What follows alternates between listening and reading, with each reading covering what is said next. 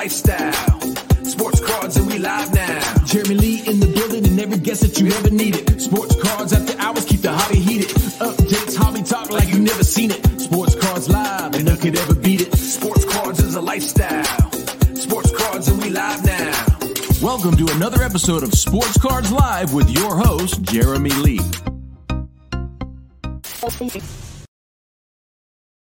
All right. Welcome, everybody, to episode number 183 of Sports Cards Live.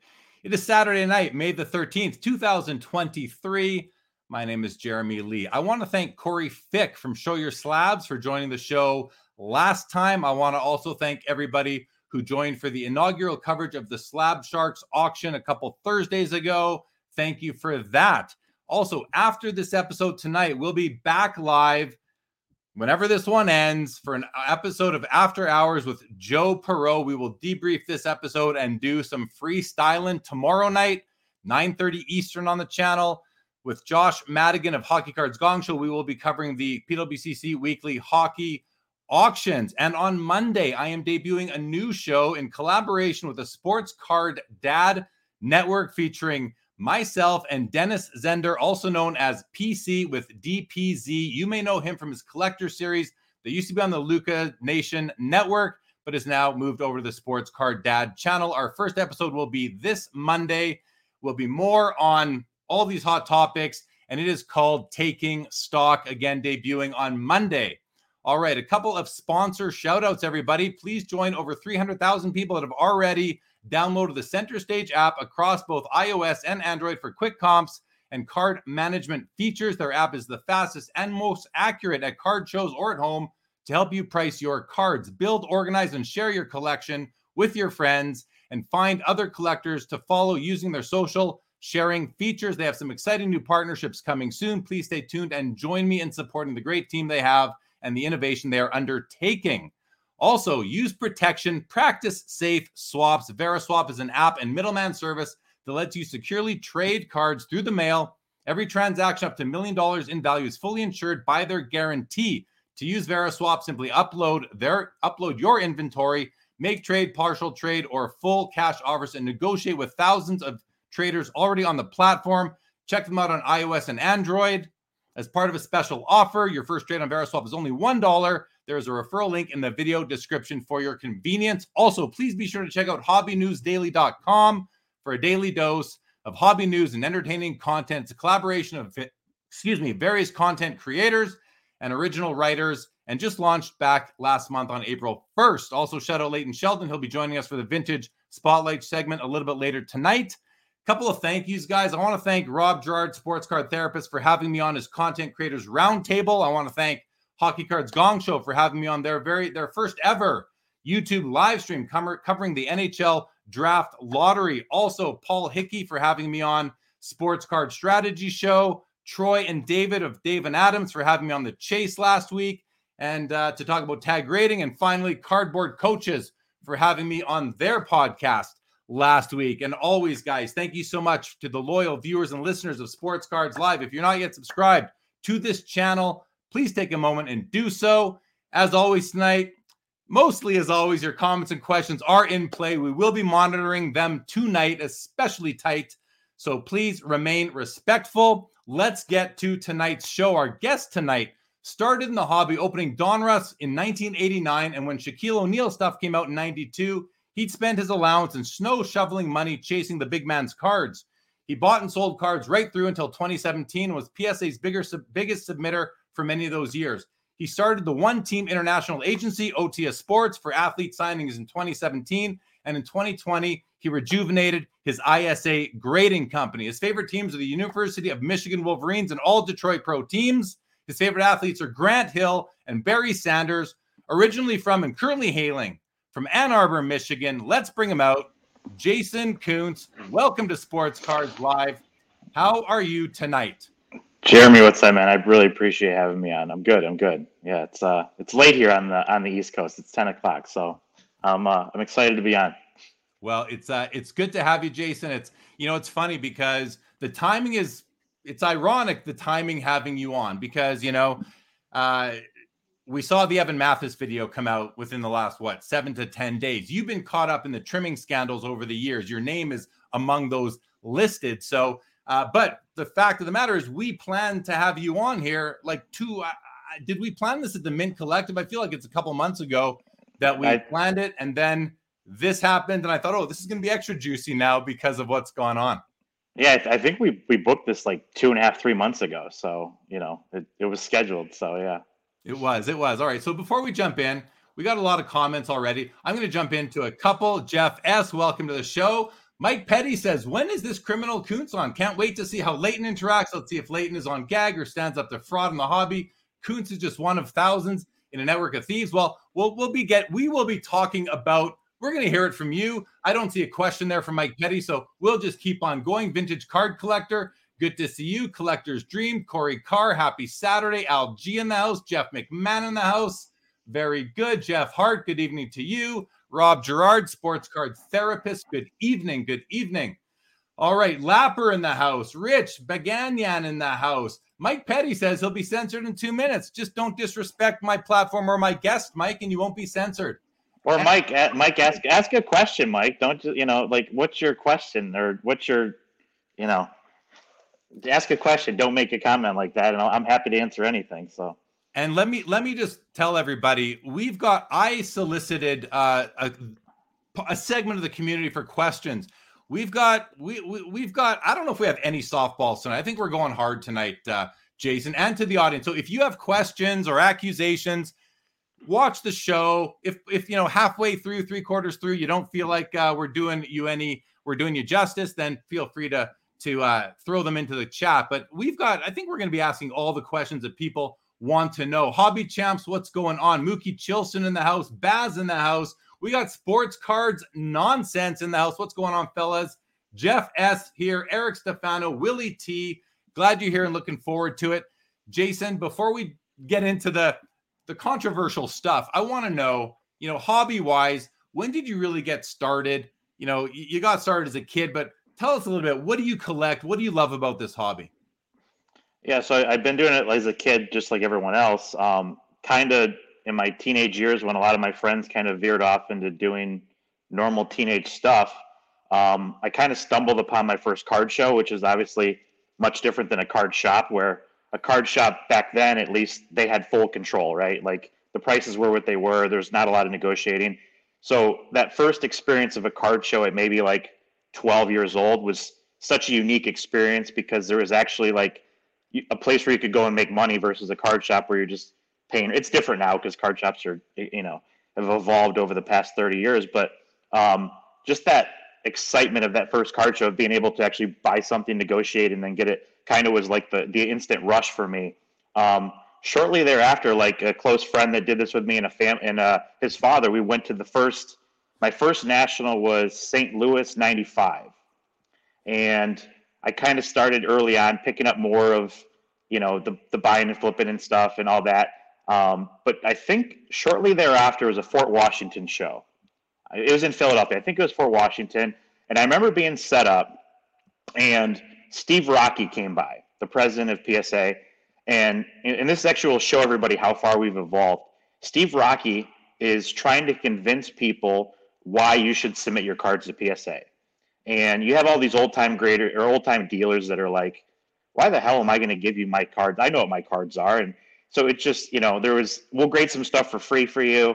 And that was my first moment where I kind of was like, this grading thing is going to be a big thing. It hadn't taken off yet. Like a Ricky Henderson 10 was still $500. It wasn't a thing yet. So that's kind of what I really remember early on, is like this, just being in super early and just believing in this guy at the time, kind of telling me that grading is going to be this massive thing, when at the time nobody really, everybody was new to grading. It was kind of like, why do I need somebody else to tell me what my cards are graded? Yeah, I mean, grading was new to the hobby, and I remember those days clearly myself. So let's move on. In 2017, you lost your net worth. Tell that story. 2007. My bad. 2007, You lost your net worth. You've since bounced right back. What happened? How did you lose your net worth?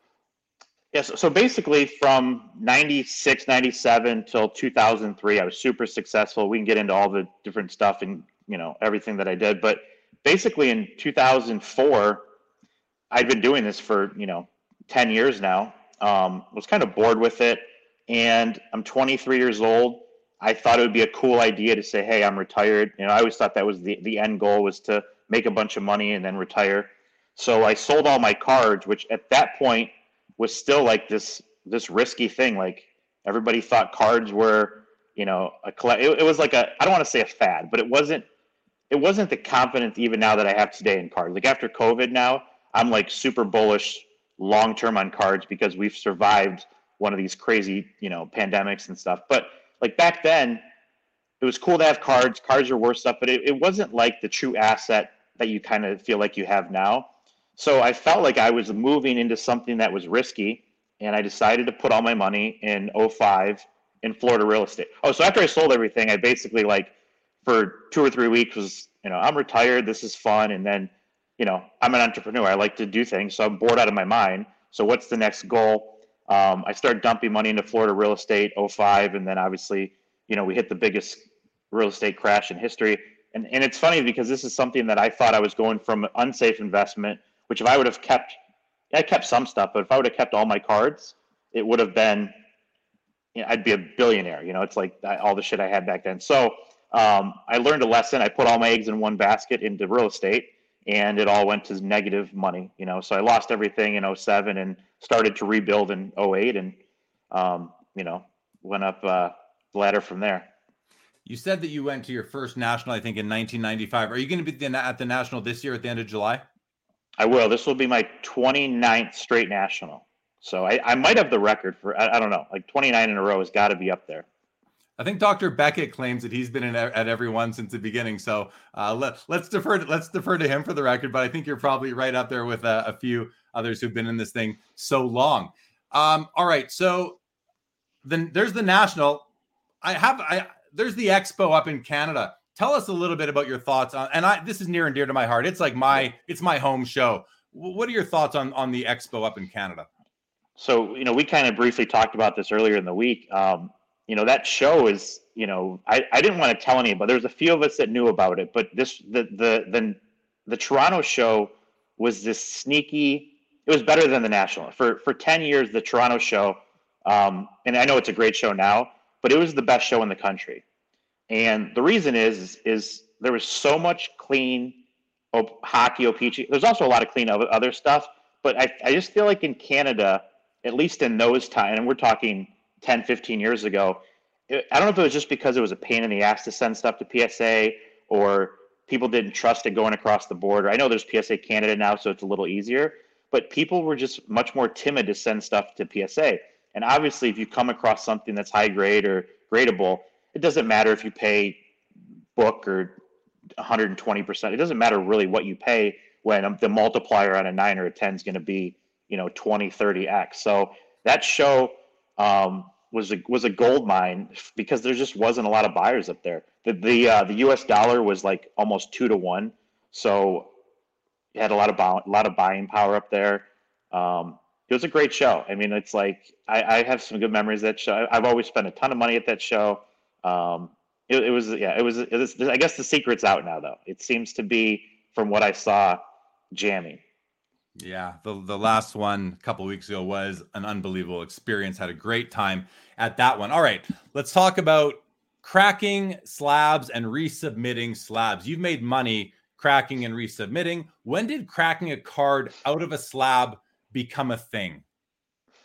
Yeah, so I mean, we can get to other stuff later, but like the reality is 90% of my fortune was made off of cracking slabs, and it just wasn't a thing. So I started. I think the first card I ever graded with PSA in '95 was a Griffey Upper Deck. The funny thing is, I bought it. I went to a friend. I pre-sold it in a 10, even though I hadn't had the card. I sent it off. The card came back in 8, so I had to refund my friend his money because I pre-sold it as a 10 price. And I know why people bitch now in their first orders. But so I was confused. I was like, why'd this card come back in 8? It was a 10. And, the card probably had like a lifted corner or something. So that was my first thought of like, maybe the guy had a bad day.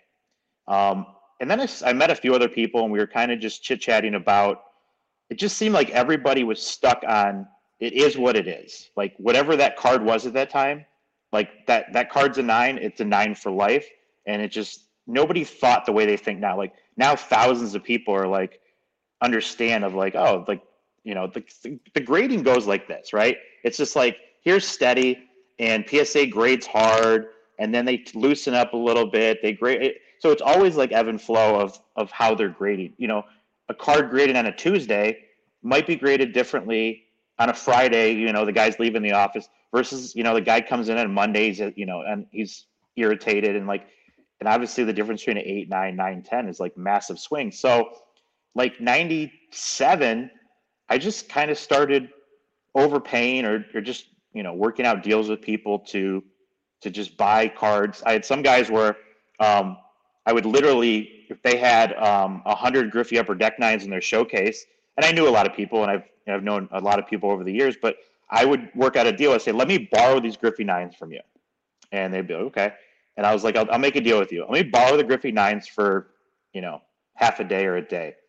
And a Griffey 9 at the time was like, and I'm guessing, was like $350, and a 10 was $3,500. So I'd say, let me borrow these Griffey 9s off you, and any one that I buy, I'll probably buy 10 to 15% of them. I'll pay you $500 a card. So they're like, okay, why wouldn't they do that? So I would go to PSA. They'd be on site at the show. At the time, I think I had a deal where I was paying $20 a card on site, and I was grading, 2,000-3,000 cards at every show. But, I'd give them those cards in review, and of the 100 9s, they may bump 10, 12, whatever the number was. Like, there would be some that they would bump. I'd go back and purchase those cards off the, whoever, one of my buddies or a dealer. So just the math was massive. And just knowing that was me always looking for nice 8s, nice 9s, because back then there was a ton of them. There was me and maybe like 2 or 3 other people doing this, and then everybody else was just kind of set in stone on, it is what it is. Like whatever was graded, now people crack, there's cards I've cracked out. I've had a McGuire rookie I cracked out 26 times because I just thought it was, but by the time it got a 10, I think I lost money. But yeah, so those were the early days of cracking stuff out. So based on what you just said, 26 times, I've always kind of wondered how reliable are the PSA and BGS pop reports? Like how overstated are they in terms of the fact that you might have, you've submitted a card 23 times. There's only one card for those 23 times. Yeah, there's going to be 23 occurrences in the pop report. When I started thinking about this a few years ago, I started thinking, maybe it's 5% overstated, maybe 10 at the most. And then I'd have, my buddy Bobby Burrell would tell me, nah, Jeremy, it's like 30%. I'd think, no way, Bobby. I'm starting to think it's closer to 30, maybe more. What's your gut feel? How overstated are the pop reports?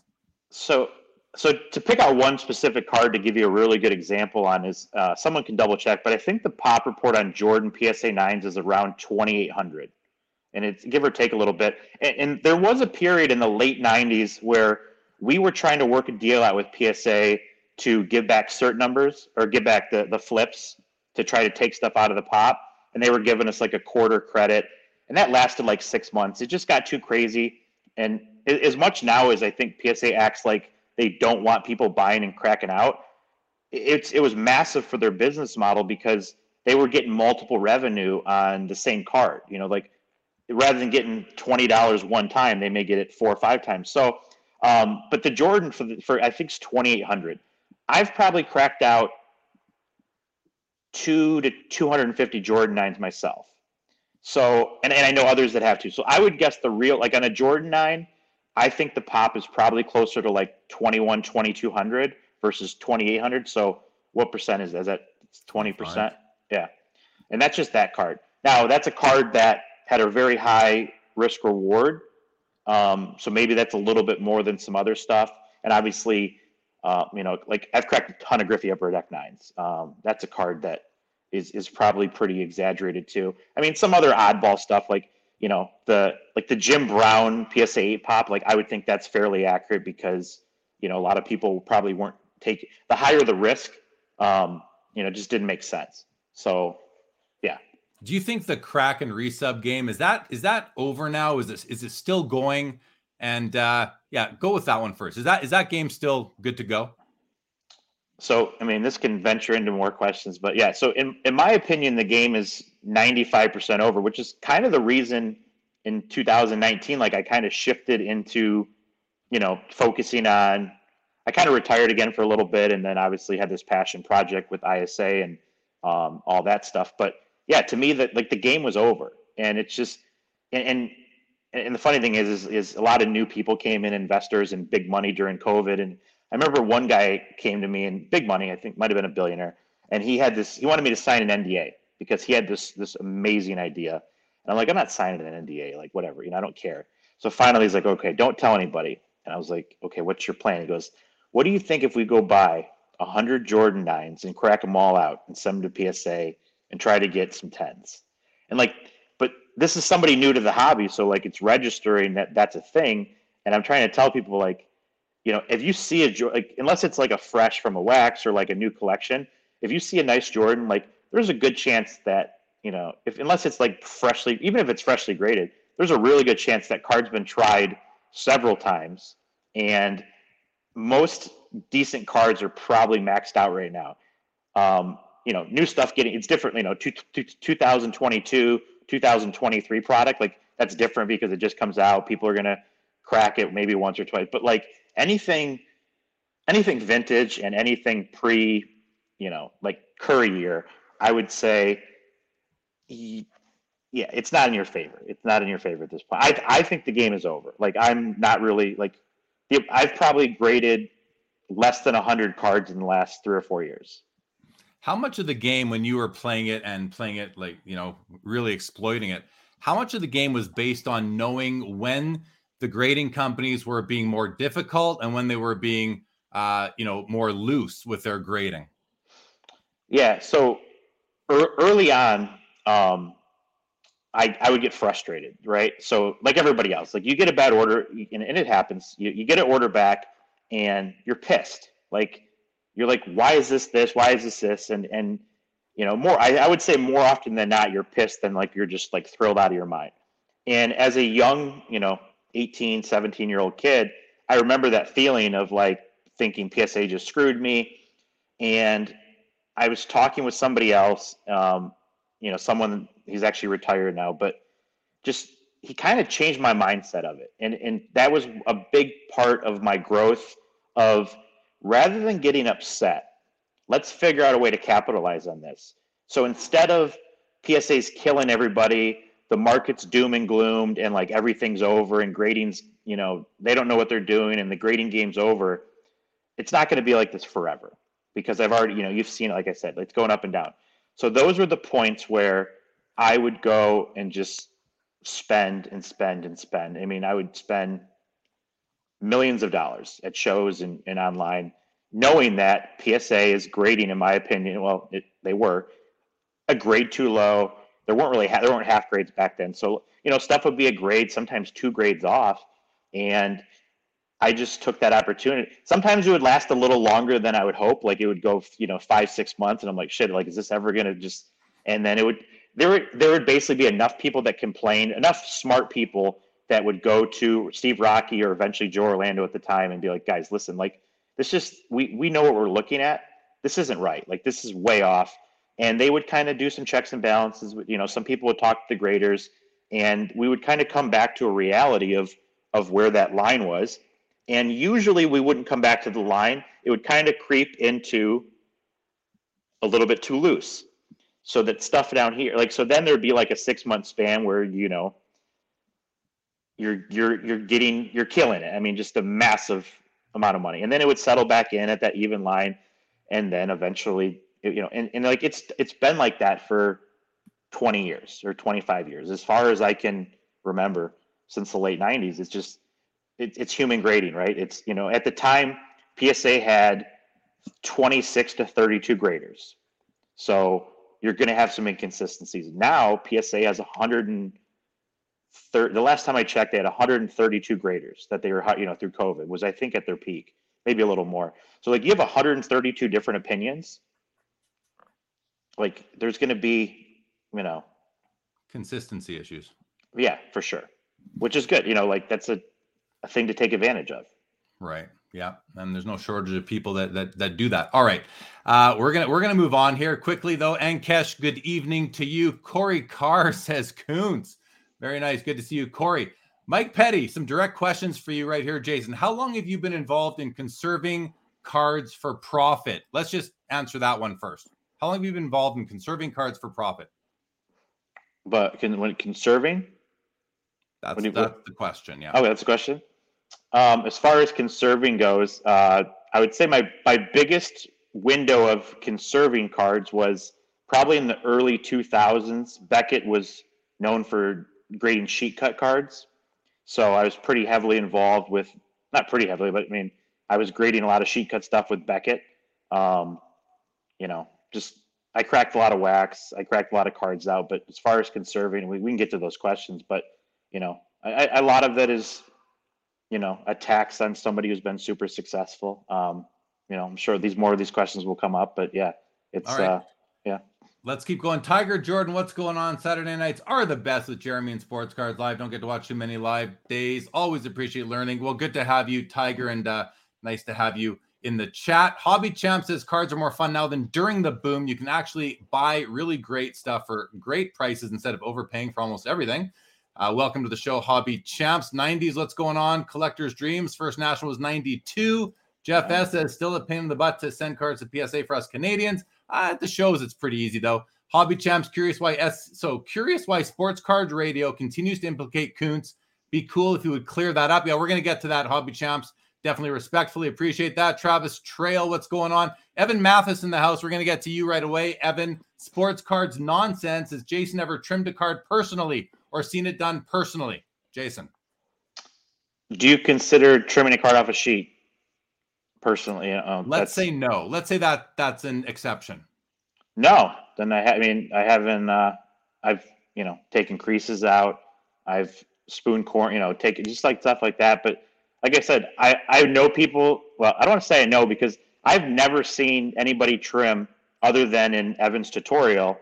I saw him in the video trimming, but I've never seen somebody in person trim a card. I've heard similar rumors like everybody else. And the reality is in the, 15, 20 years ago, the guys that were supposedly really good at it, nobody would know who they are anymore. Most of those guys are retired, gone. And like, if you saw them at a show, which they wouldn't be at right now, they're probably retired on a beach. Nobody would know who those guys are. But like, I'm not going to say any names because like I said, I don't know. Like I know the same things that other people know. Like, hey, that person is really successful grading.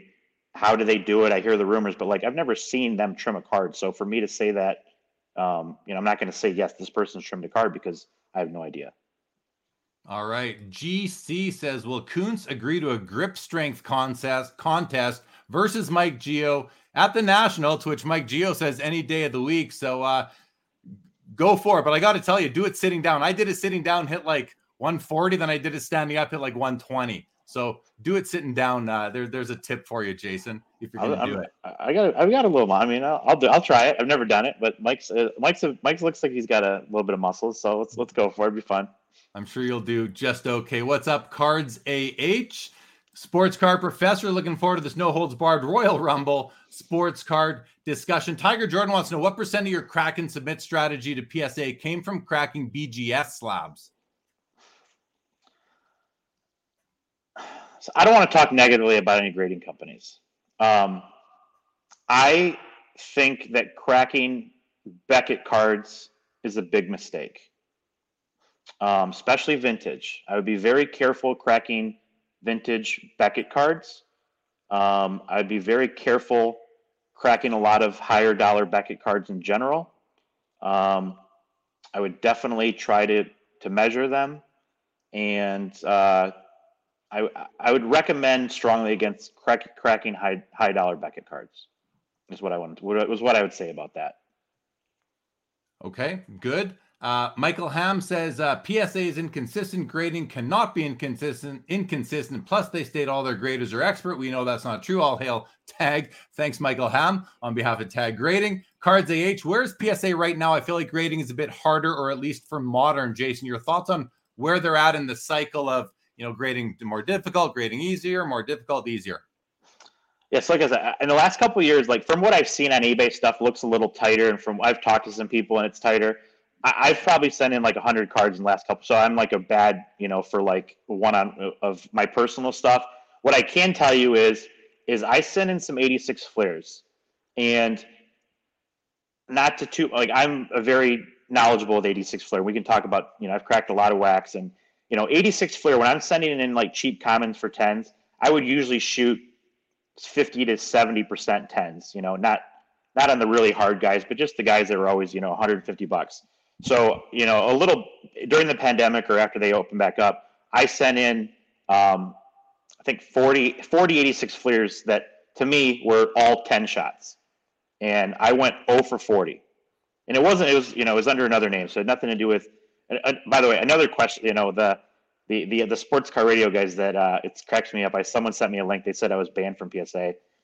Another blatant lie. I've never been banned from PSA. You can ask Rocky, you can ask Joe Orlando, you can ask Nat. Like, never been banned from PSA. It was just a blatant, silly comment. So, yeah, I'd submitted some stuff during the pandemic through someone else just because, they were getting a better rate than I was because I lost I used to have killer rates. And we can talk about that too because people will be really interested to hear what my rates were back in the day. But in these 86 flares that I would normally shoot 50, 60%, they were 8s and 9s, and that's just shows you right there. I was expecting, 20, 30, 10. So to me, that was, they're definitely being tighter right now. All right. Well, thanks for your opinion on that. Mark Santucci, tip of the mitt, guys. Welcome to the show. And John Wee says basketball should be the competition for collectors, not grip strength. Fair comment there, John Wee of Center Stage app. Welcome to the show. All right, guys. So Leighton Sheldon has just joined us. Jason, we're going to bring him on for about 5-10 minutes, see what's going on there. And then, actually what we're going to do is we're going to bring Leighton on and we're going to talk about the Evan Mathis video. I mentioned to Evan, who's watching right now, that we would get to him in a few minutes, and we're going to talk about the video. And I'd like to get both of your opinions on some of these things. Leighton, give me the thumbs up if you're ready to pop on.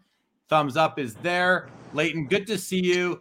You guys know each other. Say a quick hello, and then let's keep on rolling here, all right? What's going on, Jason? How are you? What's up, buddy? How are you? Hey, Jeremy. How are you? I'm good, thanks. Good to see you, Leighton. Thanks for joining. All right, guys, so here's what we're going to talk about. First of all, Evan Mathis releases his video, the how-to on card trimming. I want to get both of your opinions. Why is he coming out publicly now, putting this on TikTok, and really dominating the hobby content for the last week or so, because of that video? Leighton, let's get your thoughts first, then we'll go to you, Jason. Sure. Did you ask me, Jeremy, first, you said? Sure. So I don't know Evan very well. I did hear through the grapevine that he was, starting a new company. And so is it related to trying to get press for his new company? You really have to ask Evan. I don't know. It does seem to me that, he was certainly trying to get attention, and he clearly did that. And so if it's for a different motive, I really couldn't tell you. But if he was trying to get attention, he was definitely successful. What about you, Jason? Any thoughts? Yeah, so I have a really strong opinion on this. So Evan, kind of took a few years off of cards to play poker and do all that fun stuff. And about 2 years ago, he started working on a website called Cardseer. It's actually a pretty awesome website. I think he's going to launch in a few months. But he was kind of out of the hobby for 2 years playing poker, working on this website. I don't know if it was the right approach or not to get everyone's attention, but he clearly was trolling everybody, and he wanted everybody to talk about him, and he's doing that is happening. Like, he's definitely has everybody's attention now, and it's for better or worse, when he launches this website, his name is going to be out there now. And like I said, I love the website. It's a good website. He can tell you more. He can tell you more about it if you ever have him on. But I definitely think this was a marketing ploy. But once again, like, I don't want to speak on other people's behalf. Like, that's just my opinion. Fair enough. Had you talked to him either? I guess you hadn't, Leighton. Jason, do you have a relationship with Evan Mathis? Did you talk to him leading up to that video being released? No, Evan and I talk like maybe like we go in spurts. Like Lee, can you mute it? Yeah, sorry. I'm down the street. I'm in the streets of New York City, man. It's crazy. Evan and I go on these where we'll talk every 3 or 4 months. We'll talk sometimes, every 6 months. So we talk, not that much, but we didn't talk leading up to that for probably a few months. And then a few days later after the video, he just sent me a text and said, "It's amazing how people's imaginations can run wild from a picture." And then we were just laughing at that, how people. So yeah, that was our conversation. All right, Leighton, I want to ask you. The video comes out and everyone's talking about it. How does this impact you? You're as you claim a professional baseball card treasure hunter. You've got Just Collect, you got Vintage Breaks. Was this something that you felt would impact your business? Does this cast a shadow on the vintage hobby, the vintage and modern hobby? How do you feel this is going to impact guys like you that do what you do, and really the overall collecting hobby since this video has come out? Sure. So, I mean, as far as I'm concerned, when I buy cards, whether it be they're graded or they're ungraded, I'm really not going to take a different approach, frankly, because of Evan's video or anyone else's video. I use my experience to dictate how I'm going to handle transactions. And so as far as like the hobby overall, I'm not able to tell you that, but I would say, and it may sound a little strange, but at the end of the day, like, for example, when I buy collections, I often buy collections from people that, let's say, like, they inherit it and it's been the same family for 100 years. Jeremy, those are some of the hardest collections to buy because they're not educated about the market. And so I know this might sound strange, but I would rather have the high-end buyers of our industry know the pitfalls now versus later when things get really serious. Sorry, I'm on the streets of New York City. This is nuts. Keep going. Keep talking. And so I just feel like, listen, educated either consumer who's purchasing, an educated consumer who's selling. I just think in the end, yes, for example, like when I buy, if someone's educated, I might pay more, but it's a lot easier for a transaction.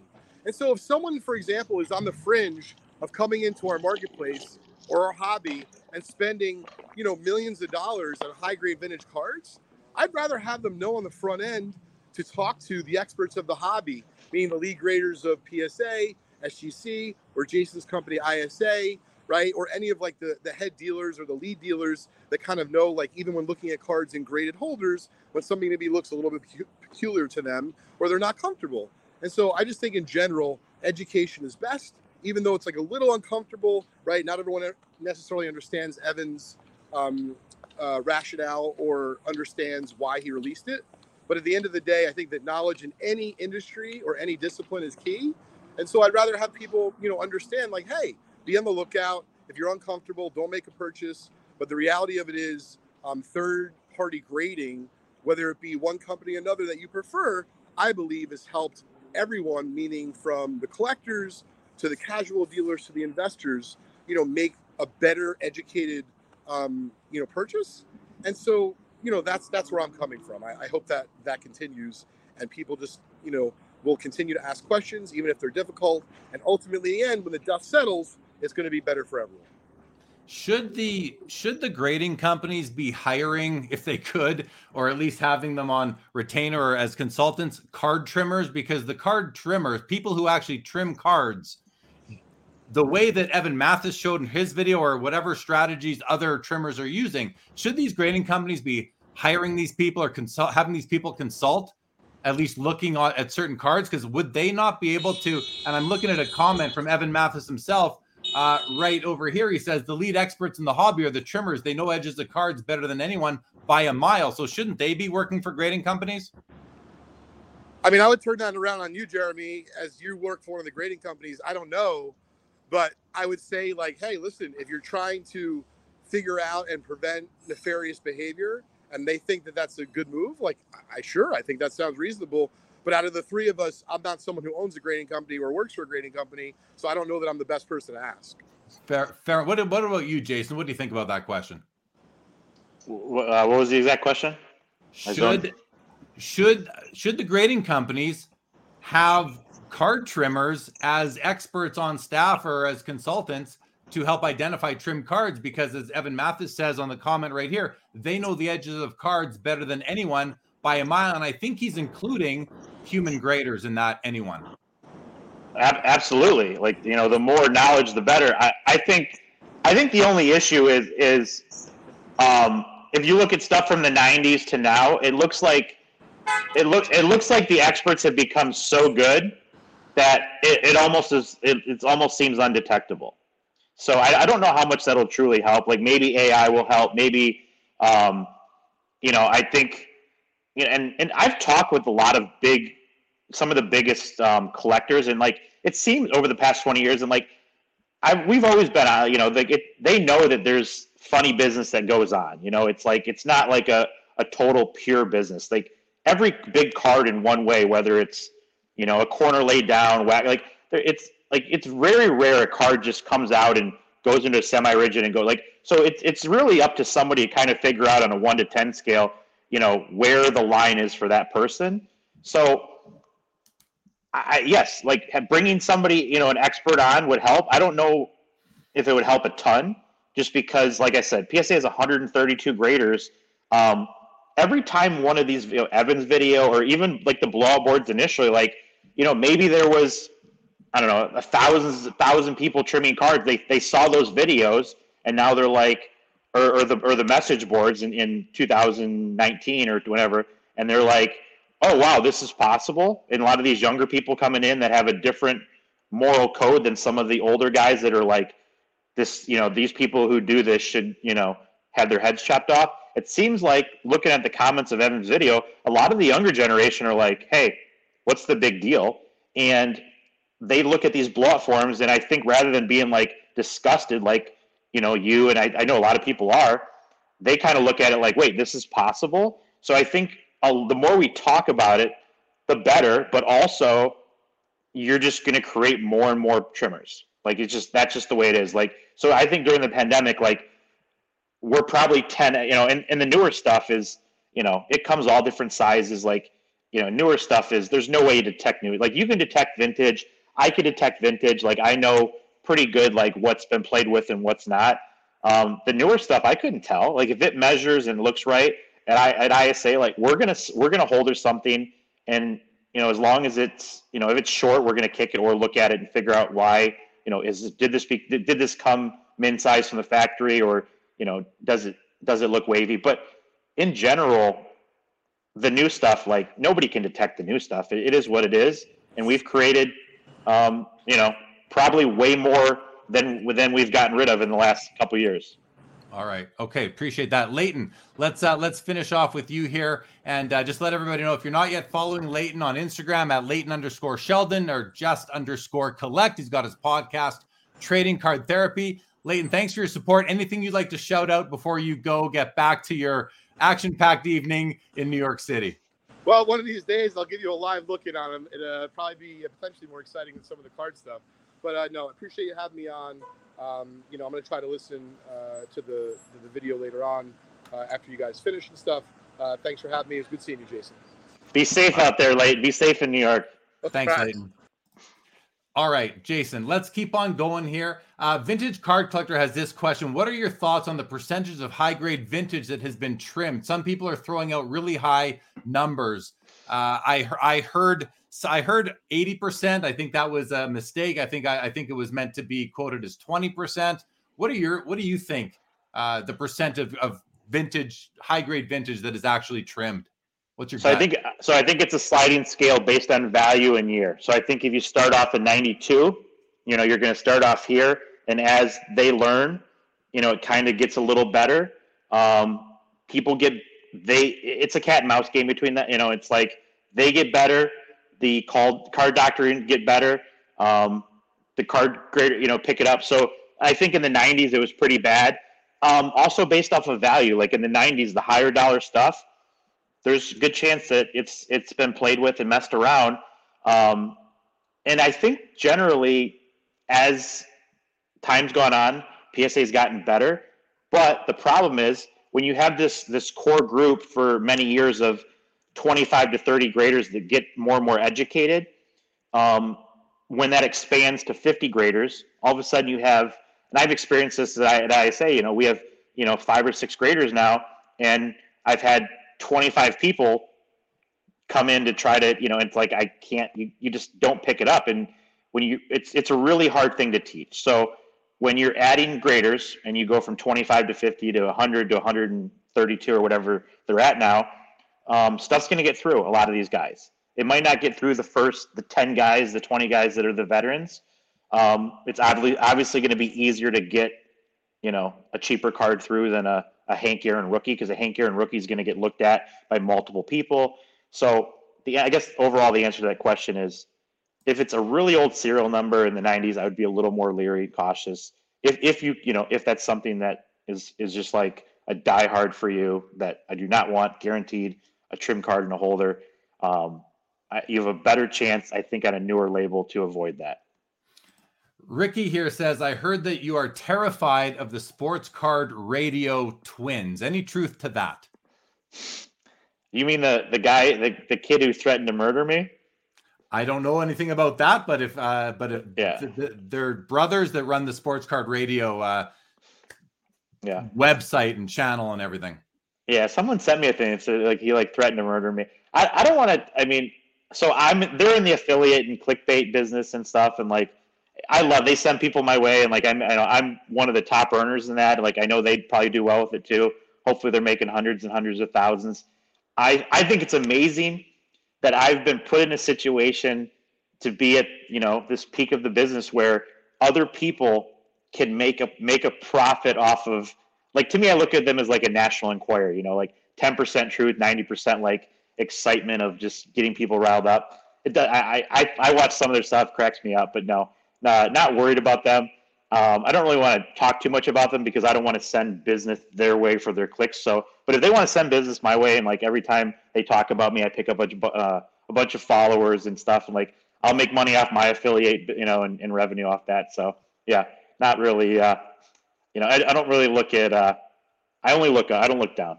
All right, we'll come back. I have a couple more questions regarding those guys coming up here. ZJS says, would Koonce be open to taking a lie detector test at the National? I'd be willing to pay for it. Maybe, yeah. I don't know. I've always seen that those things are probably, yeah, let's try it. I think that'd be fun. All right, so there you go. That'd be fun. Let me ask. I want to talk. I want to make sure they're not 80% true. I want to make sure they're 99.99999. I don't want there to be something where someone asks me a weird in between question, and because I said, I cut down sheets in the early 2000s. I don't want that to come off as just is cutting down sheets, trimming card. I don't know, but yeah, we'll talk about that. Message me, we'll set it up. I don't think cutting a sheet is trimming. I think trimming means that you are trimming a card that was previously cut from the sheet, either by the factory or maybe by someone else after. Probably by the factory, actually, only. I think that's what we mean by trimming cards. So straight up, are you is Jason Koonce a card trimmer? I don't trim cards. I've prepped cards. And by prepping cards, I mean, so, if you have let's just say you have a corner with there's some fuzz on it.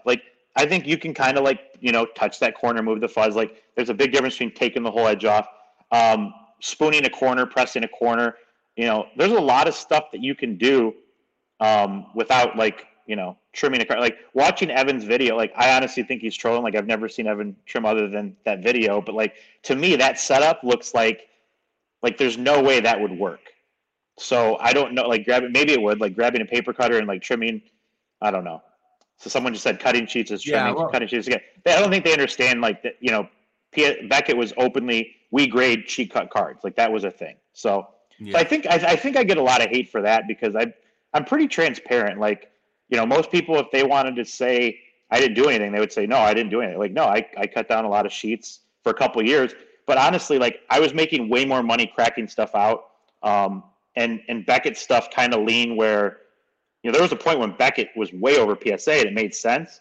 And then Beckett kind of died off in PSA, so I focused more on cracking PSA. I just, Kahana, quit it with the swearing in my chat, please, or I'm going to just have to block you. Family show, no swearing, please. Okay. Yeah. We had cutting sheets is trimming. We have cutting sheets is scummy. And then we have cutting sheets is awesome. Courtesy of Evan Mathis. Collector's Dream says Honus Wagner PSA was sheet cut. Mike Petty says no, it wasn't. No, it was just oversized, right? It was oversized. It wasn't sheet cut. We'd see that's how things get misunderstood a lot.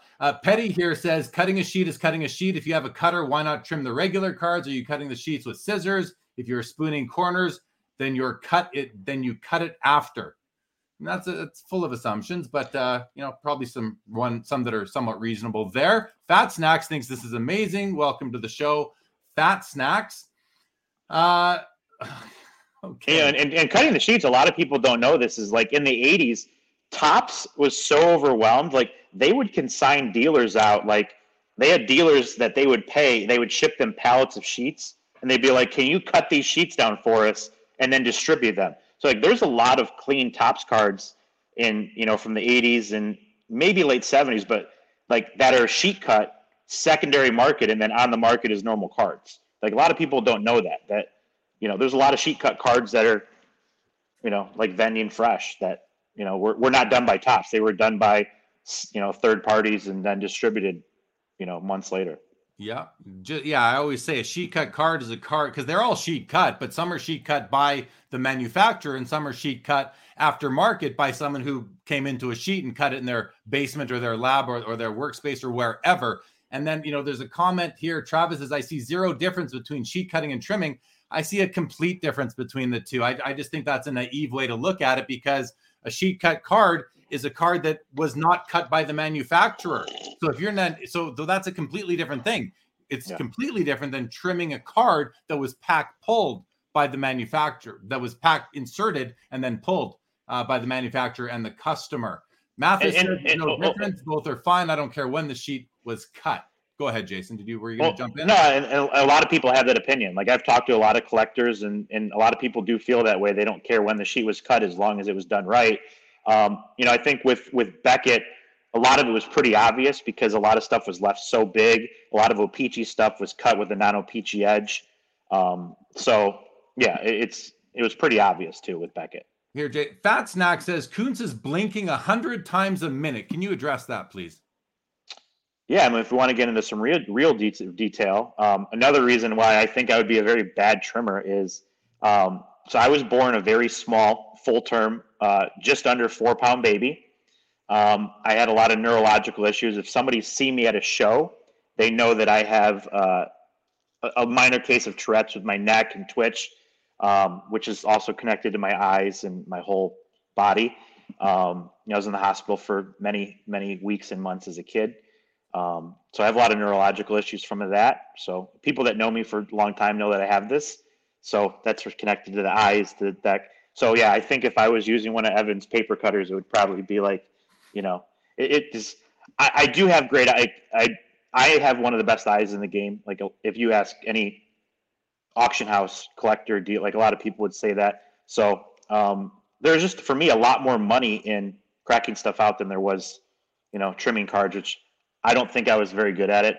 When I had cut sheets down, it wasn't the best work. So, so there's the detailed answer of why I blink 1,000 times. I think that's a fair answer. Evan Mathis says it'd be dangerous and expensive if you were to get into that business then. So I want to get back to Sports Card Radio. I know you don't want to send them any clicks, but I'm happy to. I don't think I'm sending them many. They get several more than I do.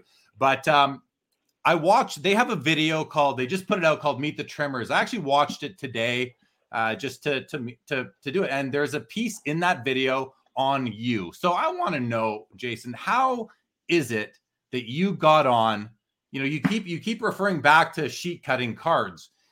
Is that really is that why you got on to their Meet the Trimmers video? Is that why you're listed on their website?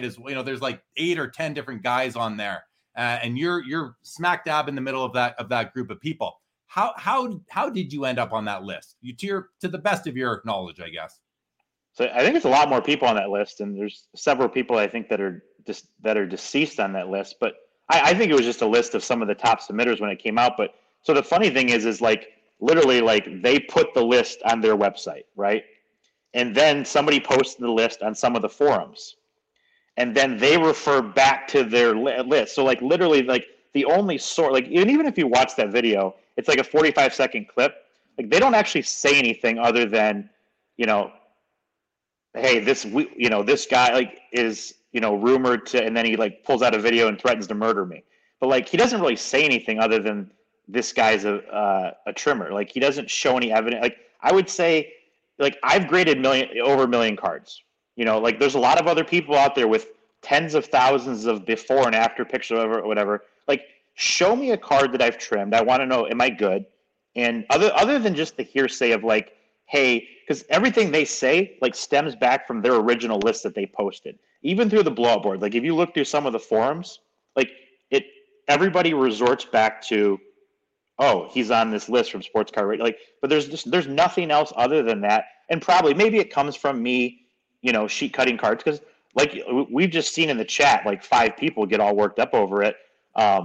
So over the past 15 years, 20 years, like it seems like there's a lot of people that think cutting sheets is trimming cards. So maybe that's what it is. So if that's the case, then I trim cards. But I don't think trimming a sheet down or cutting a sheet down for that is trimming cards. Okay, well, we'll take that as the answer. Buzzy says dishonesty causes anxiety, which can lead to twitching or incessant blinking, but so can a neurological issue. So, but thanks, Buzzy, for pointing out other potential reasons, I suppose. And Buzzy's saying that though is kind of just more spreading rumors. And like if you go to some sources of people that have known me for the past 30 years, and any of those people, even people that dislike me or whatever, and which whatever, will acknowledge that I have this issue. So like this is how stuff happens, where people just start snowballing rumors, and it's like I'm very calm and like I'm not nervous talking to you, Jeremy. So no, like I know. And Jason, listen. And I didn't need to open up about my child, about like, it's of what, the issues of that. So like, to me, that's just a silly thing. And like, I'm here to answer real questions. So like to make that Buzzy is just, I don't know, like it's an insecure comment, and like, it is what it is. Exactly. And I can say just to the audience and to you, Jason, I met, again, I've seen you at the Nationals. We've never chatted. I knew who you were. But when at the Mint Collective, I believe it was the Mint Collective this past year, we chatted in person, like face to face. And I noticed that you had a twitch, and there was no reason to be nervous around me then. And then we talked about it the other day, and you mentioned it to me. So, I mean, I think that's reasonable. And I can definitely corroborate that's the, I haven't seen your medical records, but I noticed that anyway, let's move along from there for a moment here. I had this question. Are you card porn? Oh man, I wish I was. I know who he is. I've chatted with him a bunch.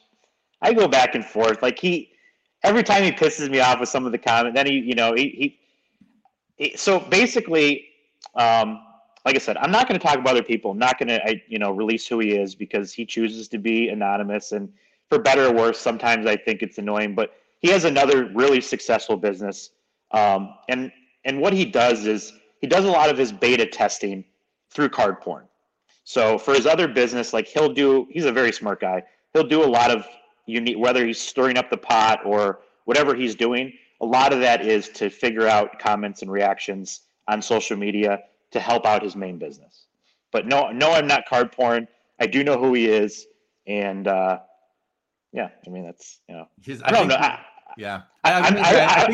I think the anonymity is fading. A lot of people seem to know who's behind card porn nowadays. Yeah, so. Yeah, for sure. Okay, so we talked about Sports Card Radio. We talked a bit about card porn. What are your thoughts on the hobby watchdog content that is, there's no shortage of it right now. Some of these guys do a great job. Some of them a lesser great job. What are your thoughts on the hobby watchdog content, and how important is it to the hobby that these guys are out there doing their thing? When it's accurate, I think it's really good. I think the problem is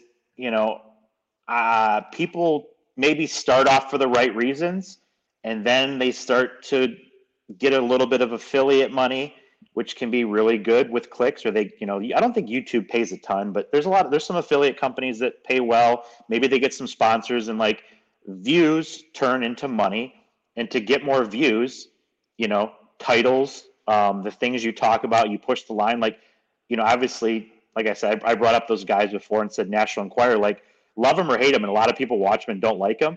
Like, they get a lot of views because they're out there and wild, and like, I think sometimes they're funny. Like, they say silly shit. But I think there's a very thin line between helping the hobby versus, like, people need to know that they're in it to make money. Like, this is a business for them, 100%. Like, they want it. Maybe not for card porn. I don't think card porn makes any money. He makes enough money in his other business, but like a lot of people, they're trying to build their subscriber list. They're trying to make money off this. Like, I don't think they're doing this, maybe because they love the hobby. But I think even if it starts that way, it turns into a revenue stream. I've seen something where I've been flipping through, like, I think Sports Card Dad, not a lot of followers, but like, he's very upfront. Like, he starts off with, I'm affiliate, like, with this. If you click this link, I'll make money. Like, I think that's super transparent. Like, to me, that's like, okay, cool. Like, I would be more entitled to click a link that you were that upfront. Like, please do that. I get a small piece. If you don't, please, enjoy my content. But like anything, there's good and bad. I think, yeah, that's my opinion on it. A couple years ago, actor Rob Go bought a PSA 9 52 Topps Mickey Mantle, $5.2 million, something like that. He paid for it. He got a ton of headlines. He did a lot of the podcast circuit and that. What do you know about that card? Is that card trimmed? Was that Evan Mathis's card that you know? That was Evan Mathis. That was, so I don't know, not that Evan Mathis would remember, but I held that card at Evan Mathis's booth at the National in 2017, maybe. He had the 52 PSA 9, the 53 PSA 10, and I went to his booth and he held them up and he let me hold them, and I took a picture. Actually, he took a picture of me holding them, and then I didn't realize it, but now I guess I do, that card that I held was Evan Mathis's, got sold to Rob Go. Now that Evan Mathis puts out the trimming video, I think a lot of people assume that Rob Go's PSA 9 52 Topps Mantle is trimmed. What do you know about that? Yeah, so I think if it was, it'd be such an amazing story that, Evan, as a 12 or 13-year-old, was able to get this mantle and trim it and sell it for 25 or 30,000, and then leave the hobby, and then 20 years later come back and then repurchase the card for $2.8 million, would be a pretty wild story. But the reality is that card was graded in the mid 90s, so see, Evans, he's trolling because, he thinks it's, his guys, you need to check out Card, love or hate him. Like, this website's pretty cool. I'm not invested, but I love this website, Cardseer, and I think he's trying to get attention for Cardseer. And that's why he's, trouble. But the funny thing is a lot of people, once again, I've seen, like, direct 100% people are like, hey, Evan trimmed that 52 mantle. And, like, then people hear that, and then it just starts snowballing again. And all of a sudden you have a guy who's like, would bet his wife that Evan trimmed that 52 mantle, when it's just not true, and it's in the 53 mantle he had. I've seen that, like, that was one of the most natural, gorgeous 10s I've ever seen. I mean, that card was amazing. What did Evan say? He said, you won't invest in Cardseer, but thanks for the shout out. That's pretty funny.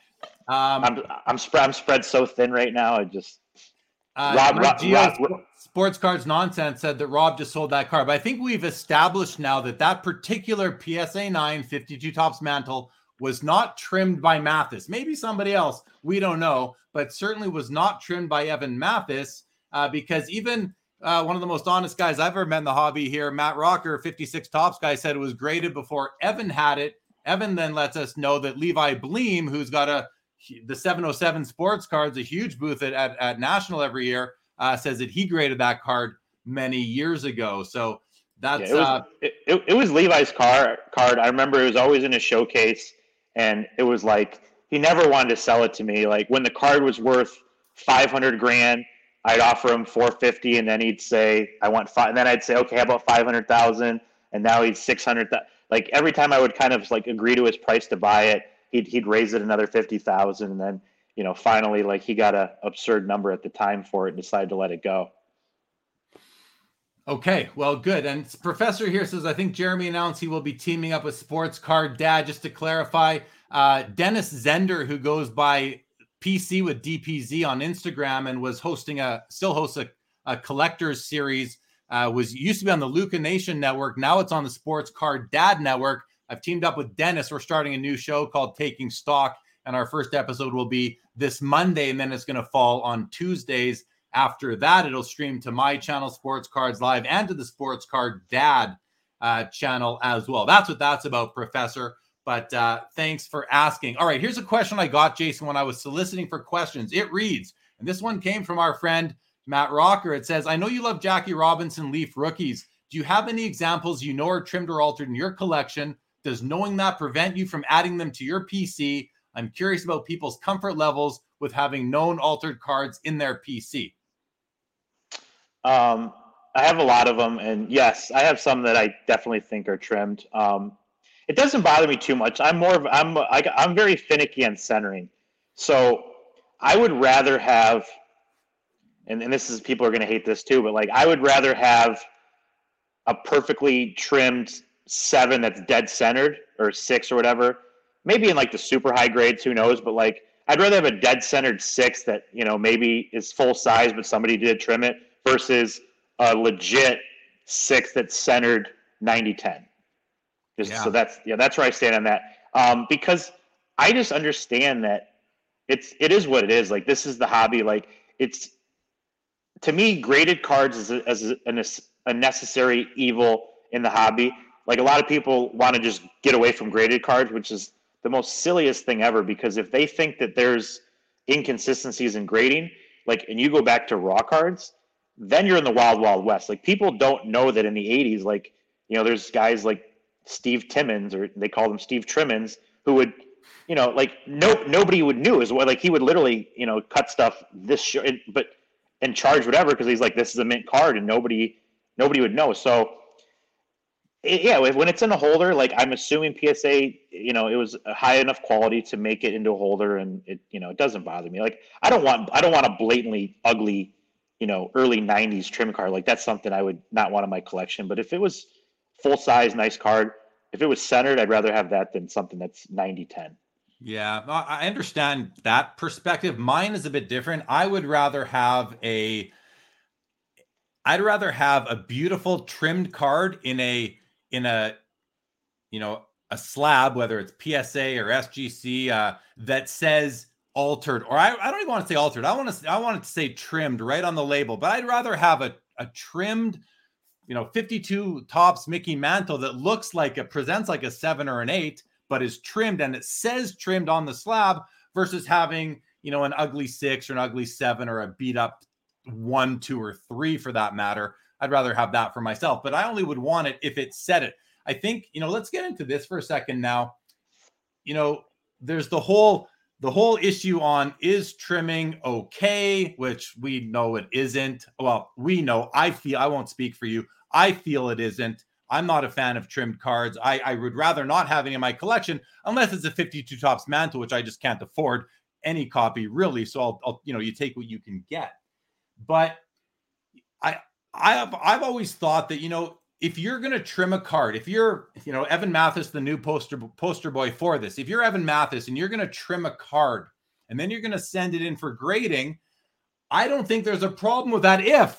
If you tell the grading company, I trimmed this card, please put trim. It's all about disclosure. I think disclosure is one of the things that has to be mentioned when it comes to trimming cards. Now, I'm going to go further with this and I want your opinion, but for the chat, I think disclosure makes it almost okay, but I still don't get there. And the reason I don't get there completely is because what if I have my 52 tops Mantle that looks like a 7, but is trimmed and PSA identified it as trimmed at that time. Then I crack it out and I send it back and I don't tell them it was trimmed. So disclosure only helps to the extent that you're the owner of the card. If you disclosed it and you own the card, disclosure is a wonderful thing. But as soon as you dispose of that card and someone else gets it, now the disclosure loses its value, because that person can crack it out and do something with it, like try and, you know, submit it again and not be honest about the true state of the card. All that said, what are your thoughts on first of all, is trimming okay by you? Are like, I know what you just said about rather having this card than that, but is trimming okay by you? And how do you feel about the disclosure angle? Does that kind of does that for a known and admitted trimmer, does that get them out of the hobby doghouse if they disclose it? So two-part, yeah. Answer the first part. I think on the spectrum of like, working on a card, I'm okay with a lot leading up. Like, yeah, trimming is definitely probably crossing the line. Everything leading up to that, like, I even like, these, and I had no idea how to do it, but watching like these Kurt's card care video, like how to take these surface scratches out of Bowman Chrome.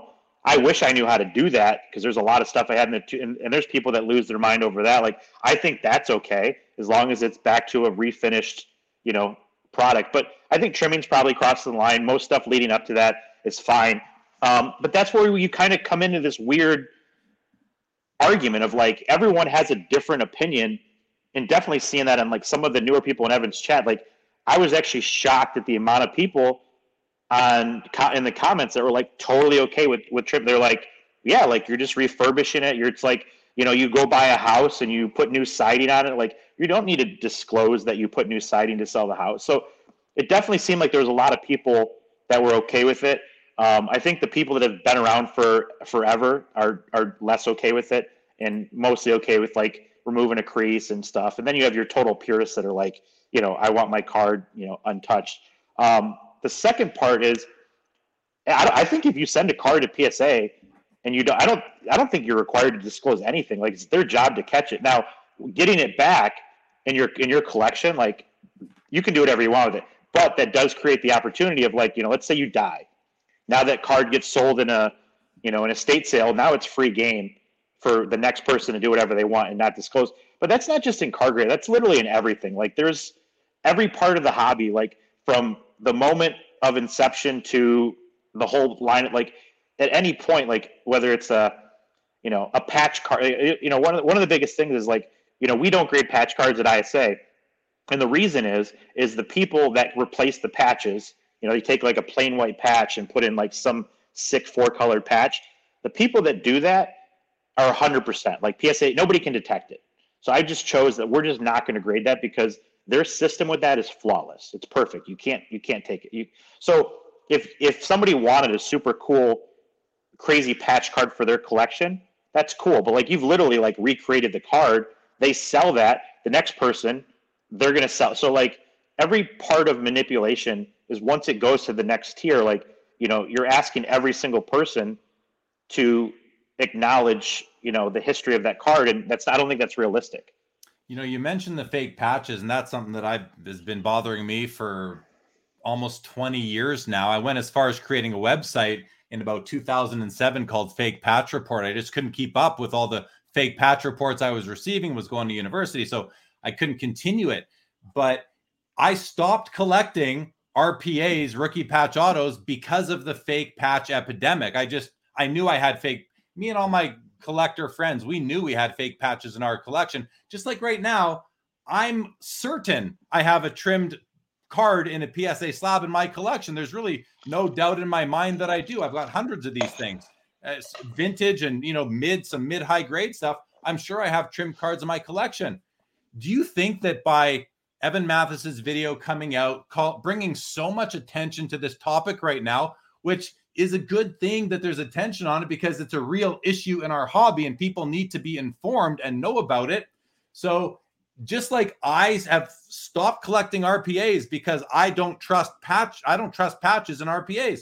So what about with high grade vintage? Like, I have concern personally about purchasing high grade vintage anymore moving forward. Now, it's not like I'm new and I just realized this was an issue now, but it's, much more in my face over the last couple of weeks. And I'm thinking to myself moving forward, maybe I should be more diligent and go for mid-grade or low grade. And to me, that is a signal that if I'm thinking that way, has to be hundreds, if not thousands of other people also thinking that way. And that could do damage to the market values of the cards of a lot of big investors in the space, a lot of longtime collectors. The biggest of all collectors could be thinking this way too. New people might think this way. The people that have huge valuable collections right now, when they go to sell them, might be in for a surprise that it's going to be harder to find buyer or get a bidding war on your cards because people are just too nervous to buy them. I think that's a risk that the hobby is now faced with. What are your thoughts on that? I don't at all. I think this is just another blip in the road of somebody bringing it up that, unless Evan keeps doing videos over and over again, it'll spike, like it did in popularity and then it's just going to go away.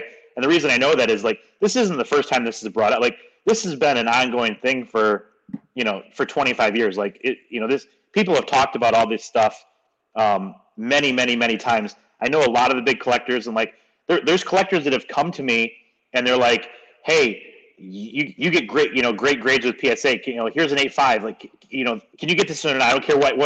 I just don't want it. I don't care what you do. Just can you get them? Like, that's not really how it works. But like, they don't care. A lot of guys, some do, but like most of the big collectors I know, like they kind of already know that there's a chance that some stuff in their collection's trim. But a lot of people are just holder collectors.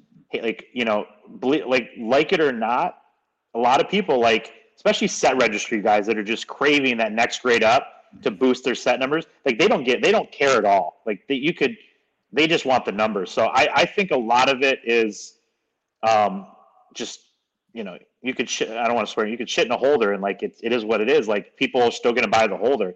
I think there's way too many people out there that, that are going to take, I don't think there's enough people that are going to just make a stand and say, oh, I'm just done buying. Maybe they do. Maybe they start buying lower grade stuff. But I don't think it's going to make that big a deal. Because I've seen it where people have freaked out in the past, like, oh, well, you know what though? I think one of the differences there, Jason, is that back then there weren't this many YouTube channels, active Instagram accounts. Twitter was smaller. Hobby Twitter was smaller. I don't know, man. Like I hear what you're saying, but things do change over time. And I don't know that I agree because I guarantee you myself, I will not, my future purchasing activities, decisions have been changed. Now that's just me. I'm not speaking for anybody else, but I have to think if I'm thinking that way, some other people, maybe it's only one or two other people, maybe it's 1 or 200, 1,000. I don't know. But I think that times are different now than they were even, pre-pandemic. There's way more content out there. There's way more people tuning in. New people are going to YouTube and Twitter and Instagram to learn about the hobby, as well as their hobby shops and all that. But I wonder. I think this is one of those let's wait and see what happens sort of things. So I'll just touch one more point on that is a lot of people, there's only so much stuff that people can bump, right? Or upgrade or crack, whatever. Like I said, I think the cracking out game's over. And I think a lot of the people that, I don't know for sure, but like that I think were trimming cards like that are left the hobby. It's because a lot of that stuff's just not available anymore. And you can't just go buy, you see like I've seen comment. People think you just go buy a 52 mantle and a 6 and then you trim all 4 sides and it gets a 9. Like, PSA knows what they're doing. And with them, we've talked about them being more difficult lately. I think they're definitely judging more on the side of caution now. There's population report, like that's a real thing. And I think now, like with them being more strict, with them being more, if they even think that something's bad, I think they're kicking it more likely to kick it. So there's going to be less big stuff that come out. So the supply is still so low. You're not going to see, a 52, to get a 52 mantle 9, like, and I've done this because I've cracked an insane amount of wax. Like you could go to PSA headquarters right now and open a pack of 52 and pull a mantle and then walk in and submit it. And they'll call it altered stock. Just because if it looks that mint, like they're just erring on the side of caution. So I think with population control, like whatever's out there is out there. Like a lot of it's buried in collections. It's just not coming up. Like a Gretzky O-Pee-Chee 9, like you don't need to worry. Like if you buy one of those, whether it's trimmed or it's not trimmed, like a 9 is worth a decent amount of money. And like, it's not like you need to worry of, 10 more Gretzky 9s coming out in the next couple of years. Like it's just not going to happen. So is that pop control or is that they just don't exist? Both. It's a little bit of both. I mean, the high grade stuff just is very hard to find now. Like most of it has come out of the woodwork. There's still occasional finds and stuff, but the pop control is real. Like if PSA grades, and that, Beckett has no pop control. Beckett would just sit there and, do whatever. But like PSA, like if they grade a Ricky Henderson in a 10, if I showed up the next week with 10 amazing Ricky Hendersons that all deserve 10s, like I'm not getting a 10. Like it's just the way it is. Isn't that just wrong? Like isn't what it like the same way that we know that frustrating. We know that at least one of the PSA 10 O-Pee-Chee Wayne Gretzky's is pretty weak. Like it might not even be a 9 if graded today. Who knows, right? Who really knows? But the fact that there's only 2 of them, and I've seen some pretty nice ones get submitted by other people, and they're like, well, we're gonna try again, and it's just they can never get that. It's been stuck at 2 for how long? It was stuck at 1 for a long time. It's stuck at 2 now. Yeah. Like what? Why won't they give another 10 if they're seeing 10 quality cards come through? Is it to protect the owners of the first 2? I.e., is that a pop control thing? Or are they why? What's the motivation of the grading companies not to give the appropriate grade to a card? And by appropriate grade, I'm talking specifically right now about an O-Pee-Chee Gretzky. Yeah, I mean, I don't think like high-end agreed. I don't think they're just flowing into PSA. So like, me walking in saying I have 10 midnight, I've seen like 9s that look nicer than both of the 10s. That's what I'm saying, and I've seen them in hand, not just on screen. I've seen them in hand. Of course. And I've seen both. Yeah, sorry, go ahead. Yeah, so, I don't want to toot our horn because I know you have a tag. So we put the authentication date on the back of our holders at ISA.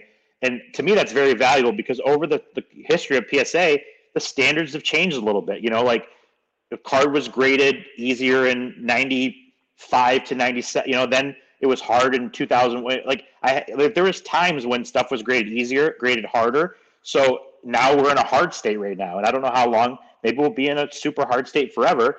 And nothing drives PSA more like crazier or greater when you bring them a card and say, hey, here's a 8.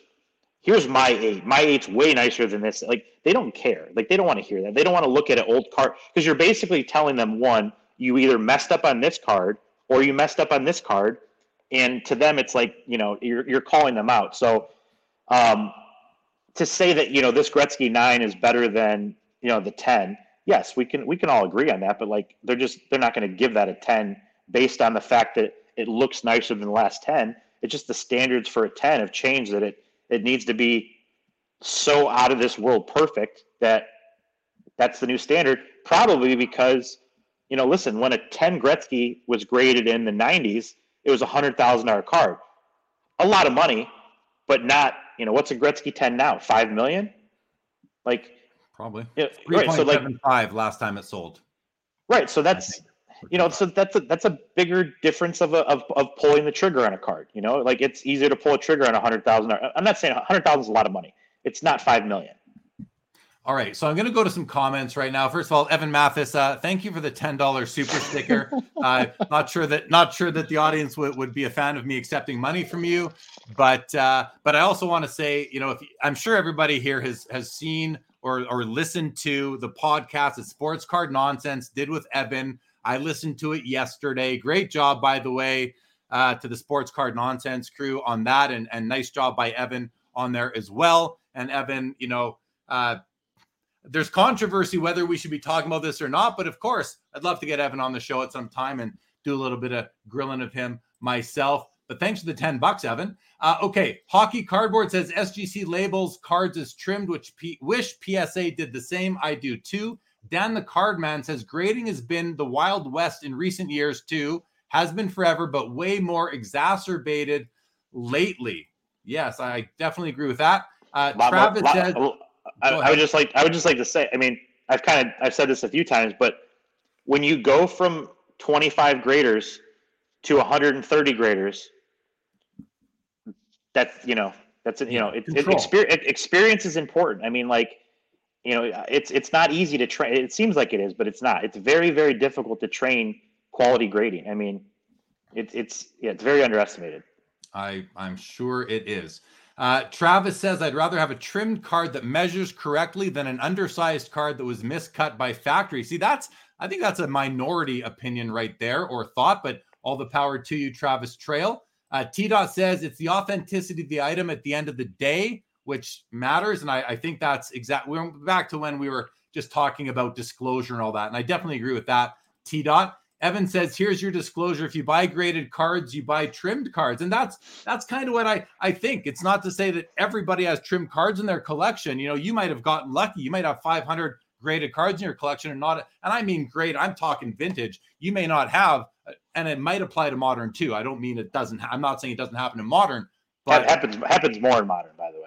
More in modern. So there we go. So there's no doubt, like I said earlier, I'm sure I have at least one trimmed card in my collection. I'm sure everybody here watching that has a graded collection that didn't grade it all themselves and pack pull themselves likely has too. Another comment from Dan the Card Man says, that's probably the best thing to come out of your video, Evan. You know, I ain't a fan, but it's opened the eyes to a lot of people. And that's where I say, like, that's the double-edged sword. I agree with this comment by Dan the Card Man that it's opened a lot of people's eyes, but the other side of that coin is that it's also shown people how to do the dirty. And that's where I think we also have an issue, right? I think there's going to be an influx of trim cards submitted to PSA in the next few months. And SGC and us, like, people are going to watch that and think, you know, hopefully they don't just go buy some paper cutter and, you know, because they're going to be probably strongly disappointed because PSA is very good. But I think these videos and talking, you know, it's good to talk about it, but it's also the negative side is you're going to have a lot of people that think it's totally okay. And they're going to just start going out and trimming a bunch and ruining a bunch of cards.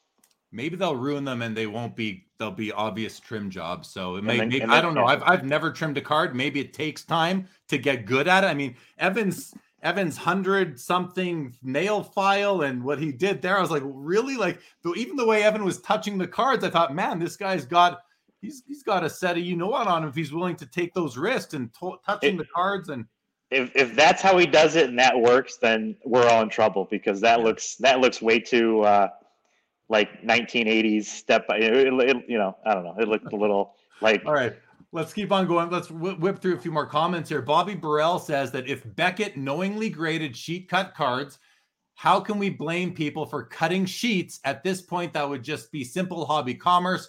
I don't like sheet cut cards, so I don't buy Beckett graded slabs. I'm of the exact same position as Bobby here. I don't think there's an issue really with cutting a card from a sheet.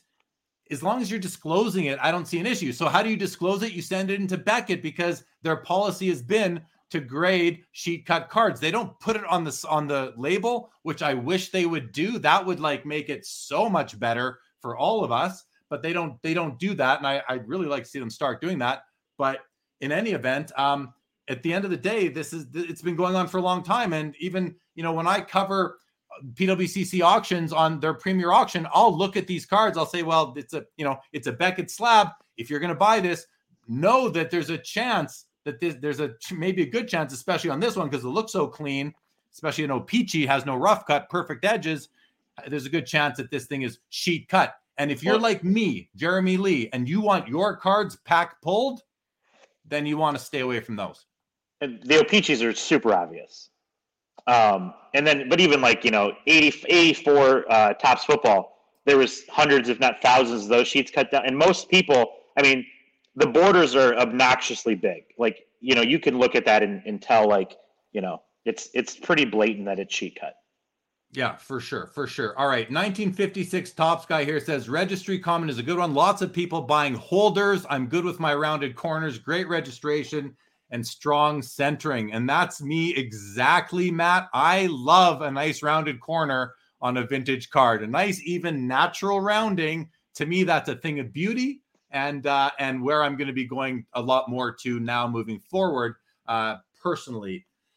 We talked about, disclosing on a flip that the card is trimmed, or we also talked about how can a grading company actually detect a trimmed card. It seems evident that human grading companies at least just can't do it consistently. I think that's the fact of the matter right now. You mentioned the amount of graders increasing, the training. It's just really hard to do it. It takes time. And I'm sure that both, that all the four human grading companies that I look at, being PSA, Beckett, SGC, CSG, I have to think that they're not just training somebody for 16 hours and then throwing them on the floor. Like, this must be a couple months long of a process. You'd know better with ISA grading, though, maybe. Well, you know the main guys at CGS came from Beckett, are Beckett's guys. Just so you know that it's like. I have a lot of respect for that move by CSG to bring in Andy Broom and it's just slipping my mind right now. But yes. Say it. No, I'm not. I'm positive. I'm a hobby positive guy. I mean, okay. Well, here's where I was going with that, though. As a, what do you think of this? And this is a question out to the chat. I don't know if this is a good idea or not. It really came up with it. I wrote the note down about 10 minutes ago. But instead of would it make sense for there to be some sort of report or something from the grading company that says, on a scale of 1 to 10, we think the likelihood this is trimmed is a 0, a 1, all the way up to, 9 or 10 if they're absolutely certain, and I haven't thought this through. So it could be the worst idea in the world. It probably is, just so you know what I'm thinking about my own idea here. But what is that? Is that a potential solution for the grading companies who really just can't detect trimmed cards 100% of the time? To actually put their probability assessment, maybe even throw a standard deviation in there that the card might be trimmed. It would be really interesting. It's like all other businesses we're the only collectible that does it is against, altering like comics and coin. Like every other industry alters the current, the product. We're the only industry where it's like, this is, really bad. So maybe that's like a buffer to acceptance of, I don't know exactly how to do it. We're 70%. The only problem with that is, what if, here comes back to the human element. We're 100% sure this card's not altered. And then all of a sudden, someone releases a video saying, hey, look, here's me altering this card that they just said was 100% not altered. So it's like, you're back to you're the same spot that you're in right now. It's like, because PSA is all opinion based anyway. And PSA is very good at what they do. SGC is very good at what they do. We're really good at what they do. I'm sure the AI, I haven't really bought, tag grade. I'm very curious to see, how it is against some alterations and whatnot. But, we're very good at detecting this stuff. Nobody's perfect. We're definitely way better than, just buying raw cards. But I think people do get confused that they just think like every single thing that's just coming in is getting holdered. Like that's not the case at all. Like because PSA over exaggerates, like they kick a lot of natural stuff. Like I've cracked a ton of wax and we can talk about some of that too. Like I've cracked hundreds of 86 Fleer boxes. They'll kick Jordan straight from packs and call them altered stock or whatever, just because it's a valuable card and they're being more cautious. So it's just as frustrating when to kick a card that's natural for trimming that is to me the other way around. So I don't know. It's an interesting idea. I think you're kind of back in the same spot when it's like, what if they, then is there now price points on we're 60% sure, we're 80% sure. Yeah, I know. I know. That's why I throw it out there, but I didn't think it through. I don't know. Let's go to some more comments though. Thanks for those. Dan the Card Man says it's crazy how pop control pops up in the comic space. People say CGC does the opposite, hands out 9.8s, way more than they used to. But that's typical with grading companies over the last 20, 25 years. They go through cycles of being hard graders, easy graders, hard graders, easy graders. I think anyone who's been grading cards for that long, I didn't grade my first card till 2008. I bought graded cards before that, but I did my first sub in 08, Jason. And since then, I've noticed that happening. And you could even kind of know with certain numbers, what certain number ranges were they grading easier versus harder. I'm sure there's people that specialize in that. This just reminded me of something I kind of wanted to ask because I'm just curious the way you spitball in the last one. So CGC with the comics, like the reason there's higher grades is they'll actually work on and fix and alter the comics for you and then grade them. Like, would it be accepted if, we'll say PSA, since they're the biggest, they hired a card altering division and put something through, maybe not trimming, but like, what if you could send something to PSA first that had creases and they took the creases out for you to get a higher grade. Like, what would that change? You know, how I'm just spitballing of like, what would that be? That would be really interesting because it would, let's see how successful they are, know how much people are willing to accept, you know, disclosed altered cards into their collections. No, it wouldn't be. It wouldn't be even disclosed. It would just be you sent them a card that's a surface wrinkle that's a 5, has the eye appeal of an 8. They've taken the surface wrinkle out, and then it goes to grading. So it was professionally restored after, and now the card is just an 8. Interesting. Yeah, I don't know. You know what's funny? When a kid wrote the player's name or number on the back of the card in the 40s, 50s, 60s, 70s, 80s, they altered the card, but it was okay because it was innocent. They were just a kid putting their initials on the back of the card. That's alteration in the first 8. If I'm holding a card in 1980 and I throw it against a wall and I ding a corner, I've now altered that card. I've changed the condition of that card. That's completely okay by the hobby standards. But to then go and remove that crease or that bend, that's where people they don't accept it. Writing on the back of the card in pencil or pen. If someone then goes to try to remove that, it's considered altered. But the alteration actually happened in the first instance, but it was more innocent. So, you know, a lot of it, there's intention in all this. But you're also, so in the pencil situation, you're bringing, because you can, if pen you can't, but pencil, if it hasn't really indented the card, you can remove pencil from a card and bring it back to its original state with zero evidence of. So like, that's another question. Like, I know a lot of people that are totally okay with that. I know people that, you know, think that you're the devil if you do that. But like, that's another thing that is an area where on the spectrum of 1 to 10, like, where does that fall? Because like you said, the card was, you know, altered. It was then unaltered and brought back to its original state. And then it passes through any major, you know, that's something kind of like the patch thing. Like, it's undetectable. It's going to get graded if it's done properly. Right. But you could ruin the card too, though. And then you're going to be, you know, if you try to do that in an expensive card and it's not done correctly, you're going to take a valuable card and now it's going to be altered and like you're going to lose money. So, you know, that's something to me that's definitely, I think it's okay. You know, so I'm curious your thoughts. You know what, I got to be honest with you right now, Jason. I was kind of scanning comments, so I was letting you run off there. Let's but I think the comments address some of these things, and I agree with a lot of them. So first of all, Lancer SS says, so doing damage is okay, but fixing a problem is bad. I think that is a lot of that does apply in many situations, but I don't think it's across the board. Dan the Cardman says pressing comics was sacrilegious. Now they charge you for it. That's what you were just saying. I can see it happen. Listen, you know, Jason, everybody, things change over time. Like, everything changes over time.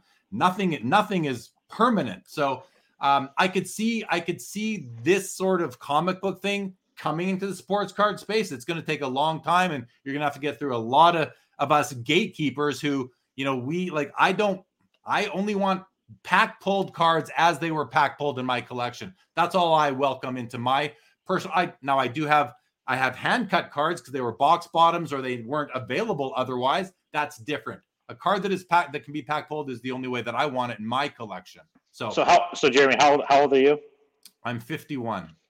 Okay, so on the spectrum, I think you're clearly over here. Like, you're a purist. I'm somewhere in the middle. Like, I agree on some stuff, and then some stuff I definitely think is altered. I just have to qualify because I did say earlier I would take a trimmed 52 tops mantle in my collection that looked really nice as long as it said altered on the label. No, I understand that, but I mean, I think it's and I don't want to speak for you, but it sounds like removing a crease or some of these other things. Like, maybe you're at least in the middle on it. You're not like just dead set. Like, trimming's bad, like, clearly, but like these other things, it sounds like you're against these too. I think let me just say one thing, Jason. I've had cards in my showcase at card shows, and then I've had some vintage experts come up to me and say, you know, this is a little harshly graded. My Gordie Howe, PSA 4, 51 Parkers. I've had someone say to me, that's a little harshly graded. You want to leave it. If you leave it with me for a couple of weeks, I can probably get it into a 5 condition for. I said, not a chance, man. I'm happy with it. I don't care about the slab so much. I try to, now it's not, I'm not 100% consistent. I like to buy the card, not the holder. Set registry people buy the holder. They don't care as much about I know we got some guys in there that do, but I've talked to one of the top set registry guys out there, one of the top guys. And he said to me, I don't care about the card. I just want that grade. And this guy could afford whatever he wants. So I found that to be surprising. I think there's a lot of people like that. I mean, the point I was going with the age thing wasn't to, say how old we're getting, because we're dinosaurs in the hobby now. Is I think that the younger generations are accepting more and more. Definitely the older collectors, for the most part, I feel like are dead set in their ways. And just looking at some of the comments when Evan's video, and like, it just seemed like it was way different than what I thought it would be. It was on, Instagram, it looked like it was split. And then on TikTok, it looks like it was like 90% people are like, I don't understand what the issue is here. So I just feel like we're in the next couple of years heading to the first stage of one of the big companies offering, not trimming, but SGC did sheet cutting. Like they grade sheet cut cards. I don't know if they do it anymore, but they had a service where they would cut down sheet cutting cards. I don't know eventually if PSA makes a move that they, bring in a division like Dan, I don't know what Dan's name is, but Dan was saying it was very taboo in comics, and now the company's like, hey, it's an upcharge. You know how much PSA loves their upcharges. They, how much would they love to hit you for another, couple $100 to take the crease out? Yeah, nobody minds upcharges in an upticking market, but a downticking market, upcharges can cause some major grief for submitters. That is for sure. Stukes Baseball Cards here says, I'd like to see the grading companies tell submitters that if their card is found to be trimmed, it will be marked permanently as trimmed on the card, make the risk higher. I love that idea. That could curb it greatly. Here's the major backfire. This is why people have been pissed at PSA in the past, and the argument is, when I'm telling you, they kick a lot of natural stuff for trimming. So let's say I crack an 86 clear box, and I spent, at the time when I was cracking them, I was spending $15,000. I was not paying this $100,000 price. So I send in my Jordan that's clearly from a pack. PSA gets it, and they think, oh, this card's trimmed. They stamp my card trimmed. That's 100% not trimmed.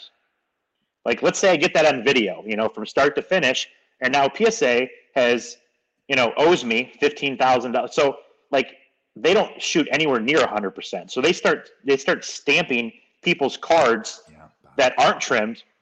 It becomes a major issue. So yeah.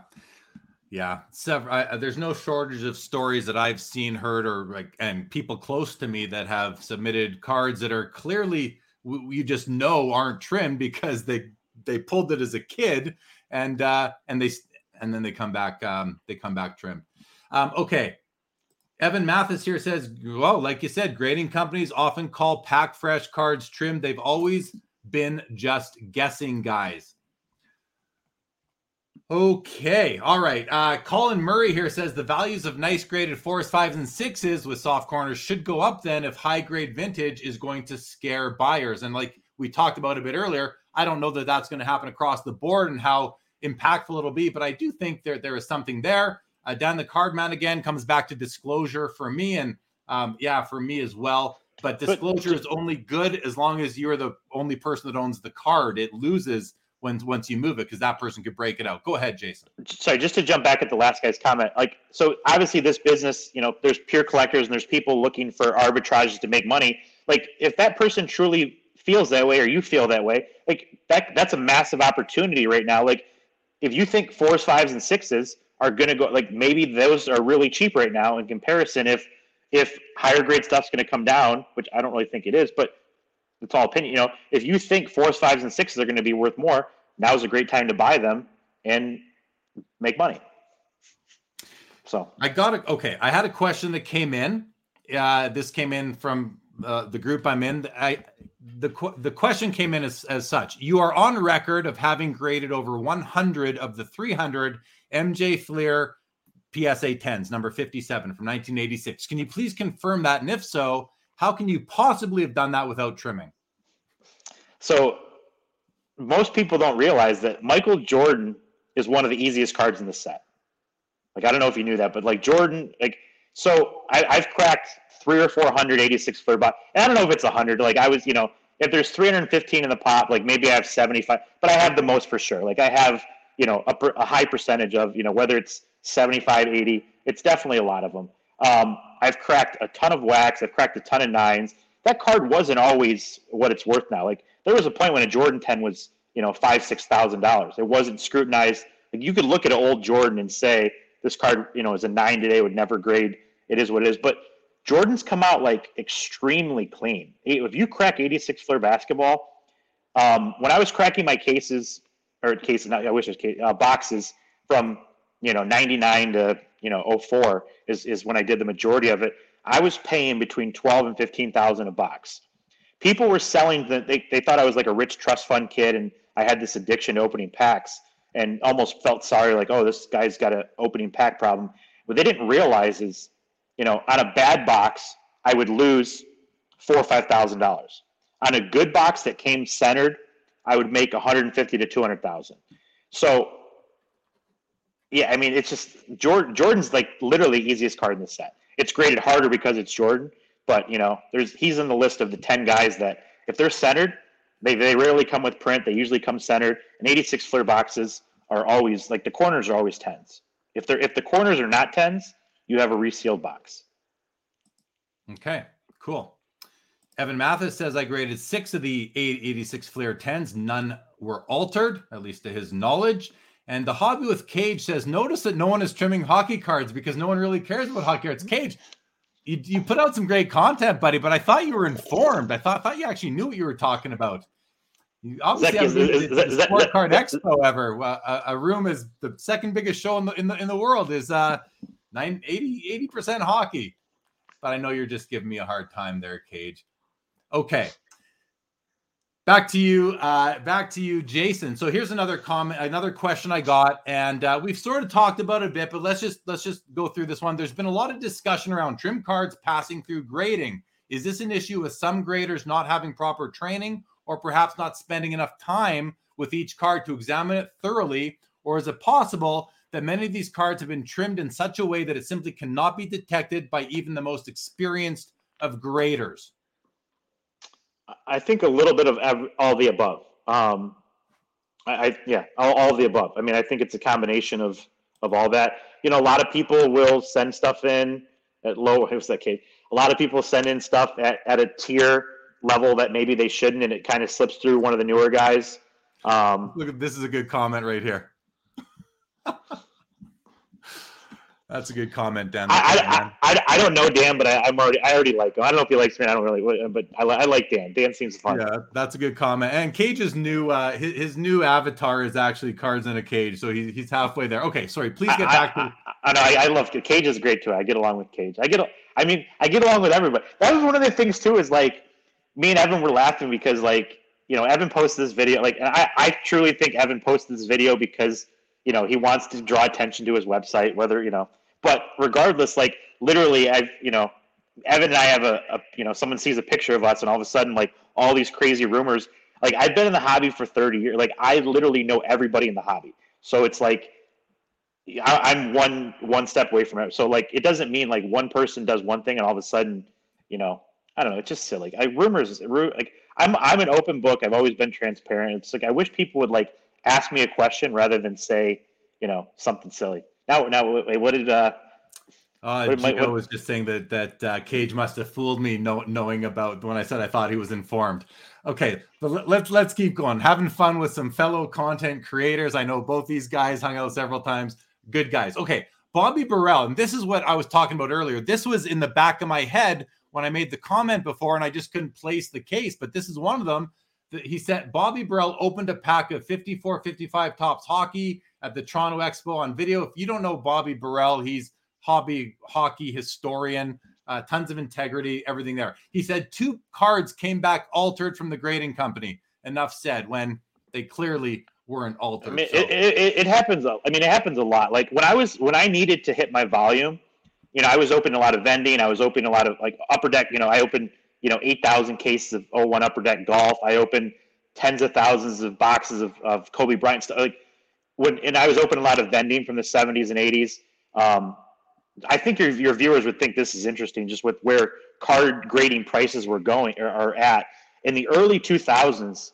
What do you think my grading fee was? Like, what do you think I paid to grade a card? In 2008, I did a submission to PSA of like I don't know, a couple hundred cards. I think I got $8 a card back then in 08.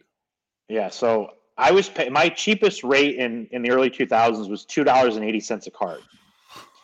What? Yeah. So like it opened it up to grade a lot of, and I think PSA did that because they wanted the cheaper stuff for people to build set registries. So like a lot of like they opened that up for probably 15 to 20 people, and the goal was to just get product out there. 75 tops in 7s and 8s that you couldn't grade it $8 to $10, but you could grade it $2.50, $3. So just get quantity of shit out there. But with that being said, opening a lot of vending, there would be times when you'd literally get a run of 100 cards in a row that come back trimmed or minimum size, and it's like no, like here's the box. So it happens way more than people think. So Cage says Parkhurst were a trimmer's dream, meaning he does know about hockey. Colin Murray said Gary Moser loves hockey cards, 52 and 53 Parkhurst, especially 51 Parkhurst come in all different shapes, it seems, I shouldn't say shapes, different sizes. And, I'm of the understanding that that's just the way they were made. It wasn't consistent. Who cared back then in 1951? You were selling gum. But, maybe many of them have been trimmed. I just don't know at all. So, yeah. Okay. Different. Well, one of my things I said earlier too is like oversized cards. That was a trimmer's dream. A lot of that stuff has all been used in like, you can't just go trim a regular Parkhurst because it's going to be undersized. Every grading company's not every grading company. Most grading companies are going to catch stuff that's undersized. So like that oversized stuff, like it's just, you don't see it anymore. Like that's why a lot of these guys that did that, like they're, they've moved on and they're not doing it. Like, so I feel like a lot of people have moved to newer cards because, the print quality on newer stuff is all over the board too, with sizing. We talked a bit earlier about, rubbing out creases or other ways that cards can be, improved. I had a question that came in. The question reads, do you believe trimming a card is restoration or alteration? Alter it. You're altering the card. Yeah. And, we've kind of talked about different things here, but, and you and I in speaking the other day, where is the line? Where, like, is it blurry? Is there a line between, when does preservation turn into alteration? Or is it a distinct line? Is there any gray area, or is it really easy to determine? And even as I'm asking the question, I'm thinking, well, we've seen the diversity of thoughts in the chat tonight. It's going to be different for a lot of people, but what are your thoughts? Well, the reason we're in the situation we're in, and the reason we have people out there that, I don't think it's a ton of people, but there's people that are like, hey, I hate this guy or he's a scam, like, is because everybody has a different opinion on where that line is. And, your opinion and my opinion are different, but like, I'm not as, far blown, like, Evan's opinion versus some of these new guys I see, they're like, dude, I would love to know how to do it. Like I trim all this I see people are like, I would trim all this stuff if I knew how, but then I know people that are like, a card comes out of a pack, I don't want you to breathe on it. And so like, yeah, it just brings us back to like, who draws the line, because everybody has a different line that they draw. To me, like I said, I think a lot of stuff is okay. And I think there's some stuff that's not okay. There's some people that think nothing's okay. There's some people that think everything's okay. It's like you kind of got to figure out where you're at. Evan says, all graded cards are trimmed. Like, I don't know if that's the case, but like, there's definitely trim cards in graded holders. Like, there's no question. Like, yeah. That's the reality.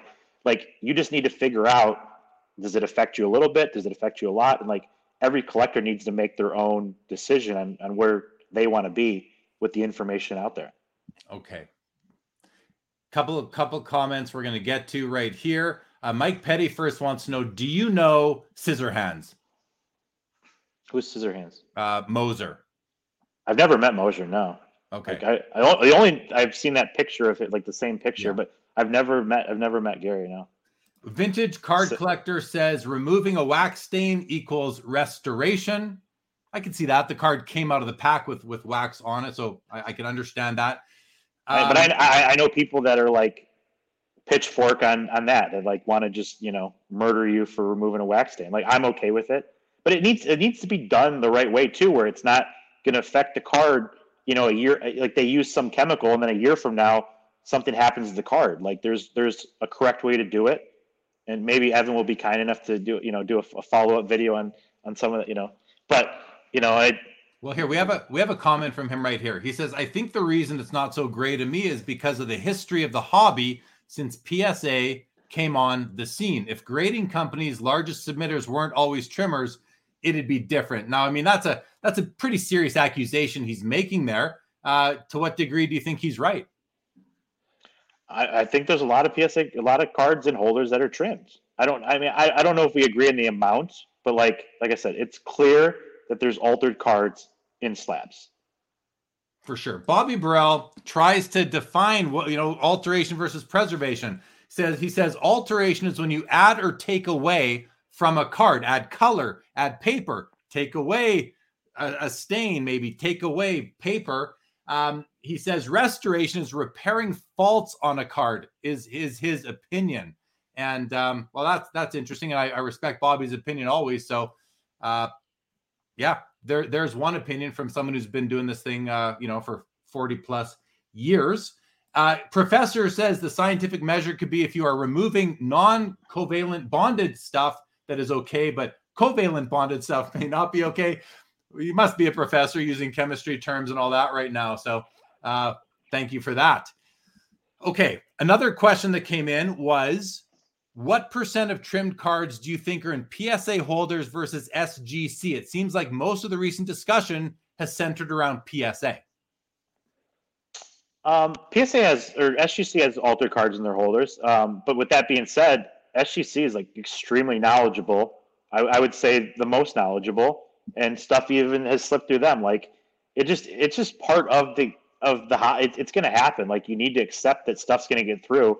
And these are some of the most knowledgeable graders, but I feel very comfortable, buying an SGC card, even if I had an SGC.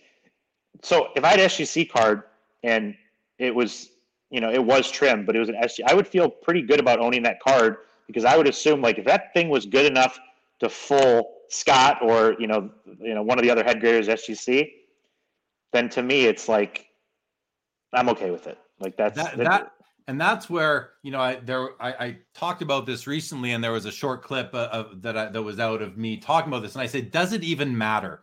And what I meant by does it even matter is once the card is in the PSA holder, does the hobby care anymore? Some people do, no doubt about it. So I'm included in those people that do care. But a lot of people, a lot of the PSA set registry, collectors, competitors, I'll even call them, because they're competing together at the top of that ladder. I don't think they care. That's why I made that comment. Does it even matter? And I still wonder, once it's in the slab, it's like an invisibility cloak. It covers, disguises the inauthentic nature of the card, or the altered nature of the card, because it's in the slab. So I think the overwhelming majority is it doesn't matter, but they're still going to collect. Like for me, I collect centering. So like I've said this earlier, like if I get a card and it was like literally like early 90s and it was just a total hack job, yeah, I don't want it. But if it comes in, it looks like it's full size, it looks good, has the right cut, and it's centered, I would. And like if I bought that card and then later someone came up to me and was like, hey, that card's like, it wouldn't bother me that like it's in a slab, it's full size, like I enjoy that card. But I don't want one that's like, a total hack job. But so that's where I'm a big eye appeal guy. Like I will overpay like crazy for a card that is dead centered and looks like it's, maybe closer to the next grade. Sometimes I've paid double or triple. I was when I was cracking stuff, I would pay whatever when I thought a card could crack and be the next grade because the multiplier was so great. But now I'm more of a collector, and like I'm putting stuff away. Like I would rather pay a 20, 30, 40% premium, and I'm actually getting picky now where I won't even buy a card if it's, if it's an 8 and it's centered 70-30, I'll just pass on it. Yeah, well, same here with that. Collectors Canada said, if a card is trimmed so well, it's impossible to tell it's even trimmed. Nobody knows. And again, that's kind of my, like, does it even matter if you don't know? But it does matter because the card is not authentic anymore, but it matters because it's not authentic. Well, it's authentic. No one's ever going to know. It's authentic. It is authentic. It's trimmed. Sorry, I think that's a big difference. That is a big. I just spoke wrong. Yeah, definitely agree with you, and thank you for calling that out because the card is authentic. Yeah, a trimmed authentic card is still an authentic card. It's just now altered, and altered is the word I meant to use.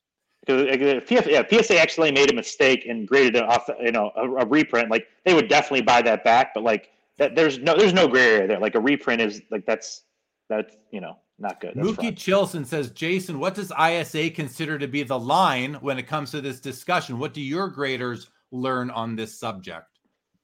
We pretty much grade on the PSA standard. I mean, a lot of the vintage that we get a lot of mid-grade vintage. Like the high-grade vintage we get is usually pretty blatantly trimmed. If it's, we've gotten some decent high-grade, but the majority of it is people testing us out. They don't test us out, as much anymore. It's kind of funny because people will set up invoices, thinking we're this new company, not knowing who, like me and like, a couple of the guys that I've trained. And my main guy has been with me for 15 years and sat next to me.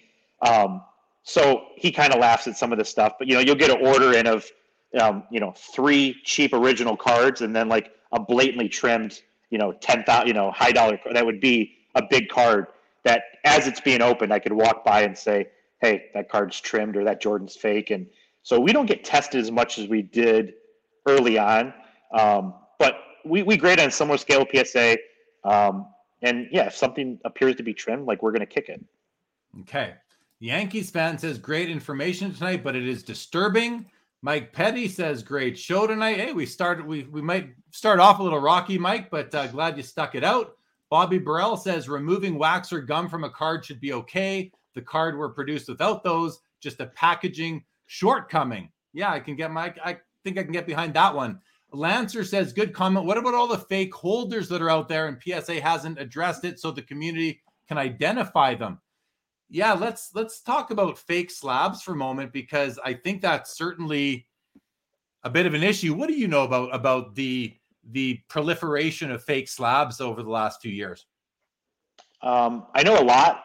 I know there's some stuff I can't discuss, but I do know that PSA, they're pretty aggressive at going after people. There's a main guy, and they've pretty aggressively going after him. He has a few guys in the United States distributing this stuff. Luckily, they took one of these guys down about 2 months ago, which is good. But PSA, if you've noticed in the last several years, they've changed their holder, they've changed their label several times to combat this.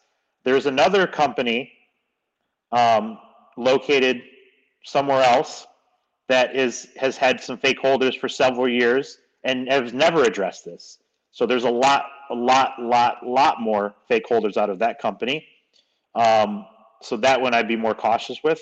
Well, look at this. Mathis just jumped in. He says fake slabs are way more concerning than trim cards. He goes on to say the main guys in Mexico and unstoppable. Yep. That's it. By far more of a bigger problem than trim cards. As much as you hate trimming cards, it's like the fake holders is blatantly, there's no, like, we can all agree that that's 100%. Like, there's no gray area there. Like the fake cards not fake cards, fake holders, putting in fake or real cards, but very ugly. PSA is doing their best to combat this, but it's an issue. I think now that they're, in my opinion, now that they're a private company, they should probably send somebody to Mexico to confront this person. When they were a public company, I made this suggestion, and you couldn't do that as a public company, but now as a private company, Nat, maybe someone should send this person to go see visit. Evan, we know what city this guy's in. We know where he's at, so we can give you the coordinates. Let's get the Sports Card Radio guys to go down there and confront him. And go murder them. I'd love to see their content after that. That would be so I do mean this, but I hope these guys do not attack them. Like, this guy's connected with the cartel. I do not want these guys to start attacking this person. Like they're like, they can say, they can talk to me. Like, I have a family. I'm not in my 20s. I might have I could care less. They're bringing viewers over to me. They crack me, whatever. Like, I really hope that these guys don't start talking a lot about this and making videos and getting all arrogant, because they could push the wrong person the wrong way, and just letting us know that this guy is involved with the cartel. So with that being said, they're probably going to be like, I don't care, and just be careful. So it's mind-boggling that there are fake slabs out there, whether it's any, a PSA, Beckett, SGC, CSG. I've heard about fake PSA slabs, and I think I've heard about fake Beckett slabs, but I don't think I've heard about anything else. Is that where it's most prevalent? And we talk about, you've mentioned it, Evan Mathis has mentioned it. It seems like you guys are have the same knowledge about somebody who's doing this, but like, how hard is it to do it? How hard is it to create a fake PSA or Beckett slab or any slab? And is this something like when I said earlier, I'm certain I have a trimmed card in a trimmed graded card in my collection. I have too many slabs not to. Do you think, should I be saying the same thing about I probably have a fake PSA or Beckett slab in my collection too? So two parts to that. So what were the companies that you mentioned? Because I don't want to say the companies. Well, I mean, when I think about, I have 5 grading companies that I consider. The 4 human grading companies: PSA, Beckett, SGC, CSG. I think they're the big 4. Yep. We got PSA and then the second big 3. And then as far as automated grading, you've got Tag Grading, the company that I'm involved with. So, yep. Those are the companies that I mentioned. So I've not seen any fake SGCs. Fake Beckett, yes. I've not seen any CGS or CSG, however you say it, whatever. They're too new. I haven't seen any of that. And PSA, it's the question. Your question was, how good can they be?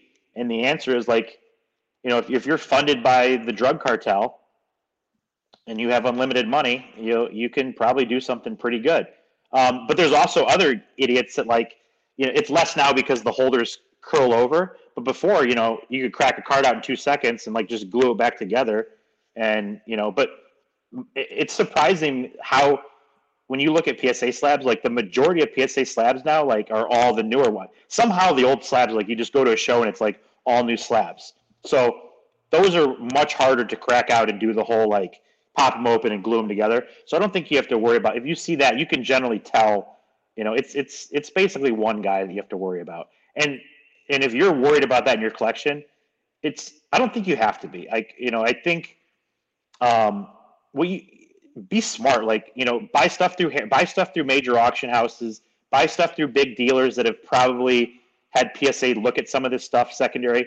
Don't go on Craigslist and buy a 52 Mantle 8 for $100,000 cash, because there's some pretty obvious things that happen that you look at somebody, you're what were you thinking? No, you did not just go buy a Jordan rookie and a 10 for $30,000 cash on Craigslist. So as long as you're careful at where you're buying, I think there are plans in place to intercept that. It's targeting very new people and people that are ignoring. A lot of people like to ignore a great deal when something's too good to be true. They're just so excited, to get a deal that they overlook the fact that it's too good a deal.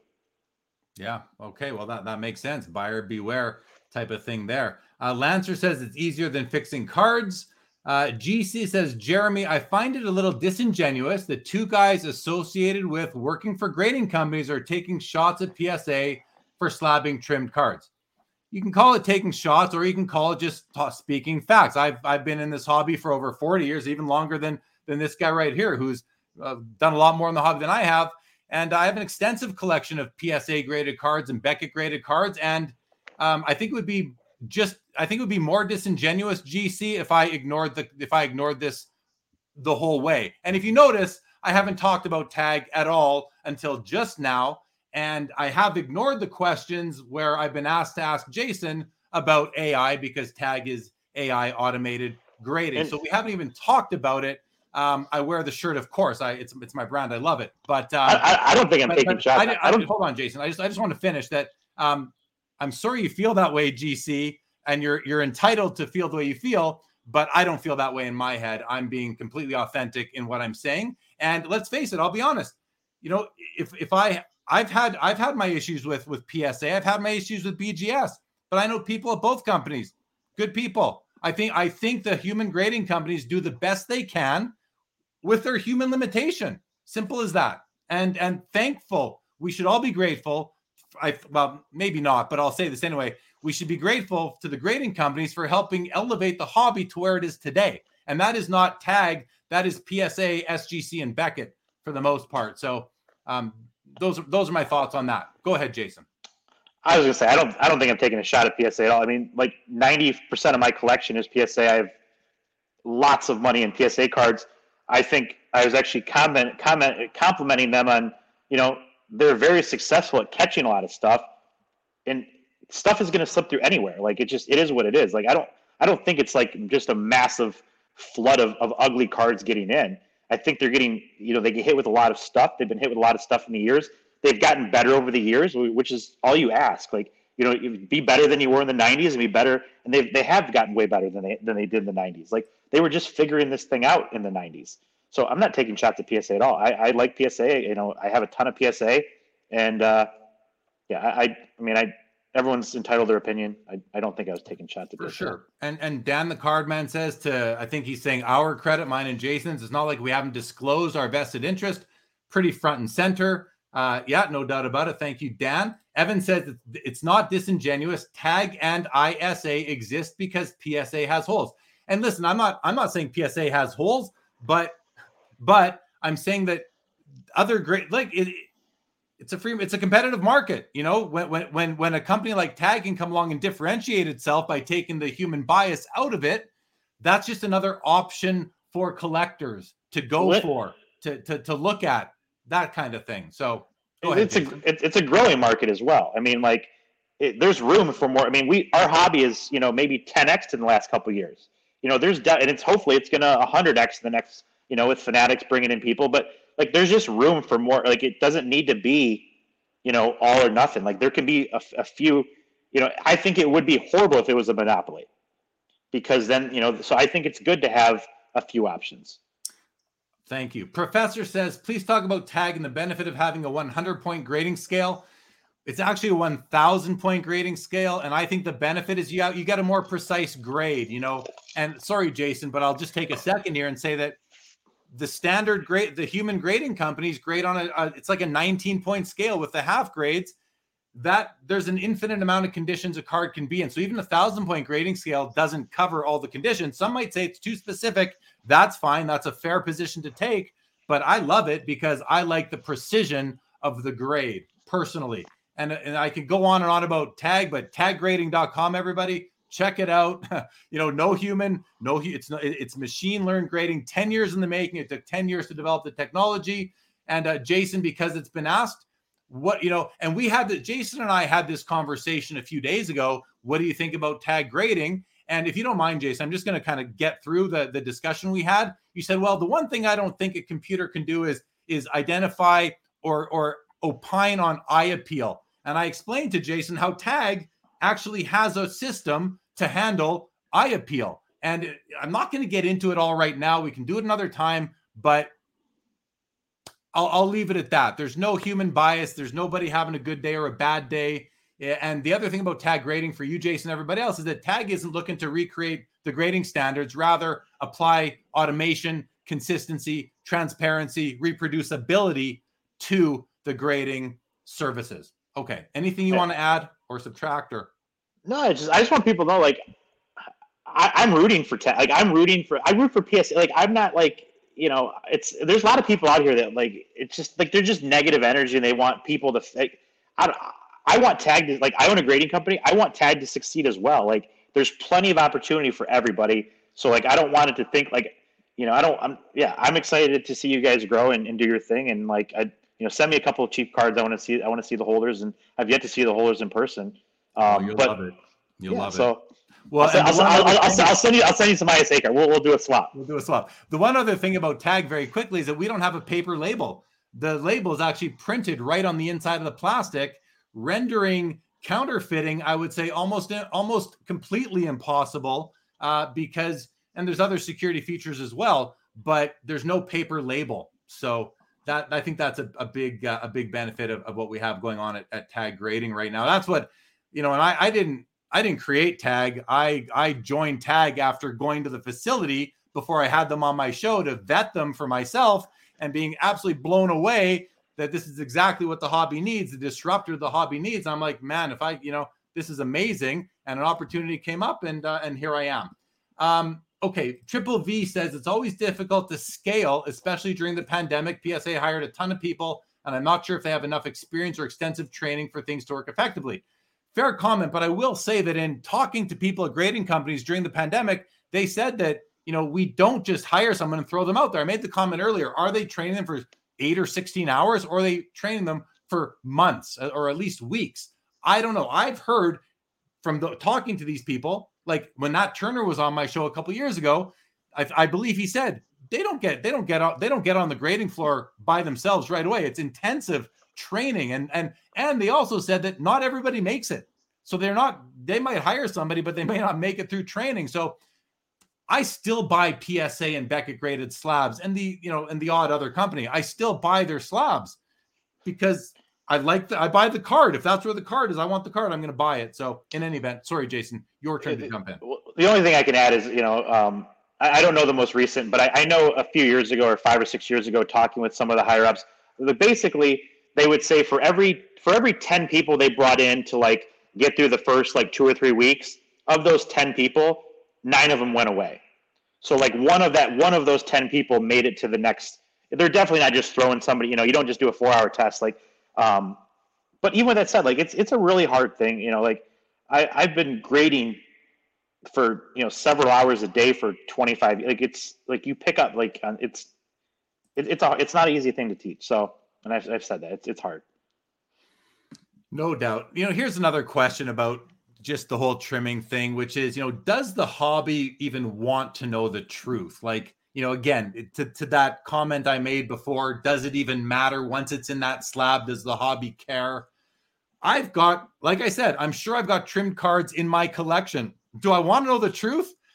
I mean, part of me does, because I love my cards. They're my babies. I love my cards. I want to know if they're, it's almost like you bring home the wrong baby from the hospital.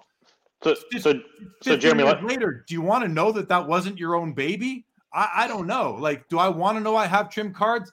I probably do. I'd probably like to know, but at the same time, if I know, now I've got a moral dilemma. What do I do with it and all this? So I'd rather not know.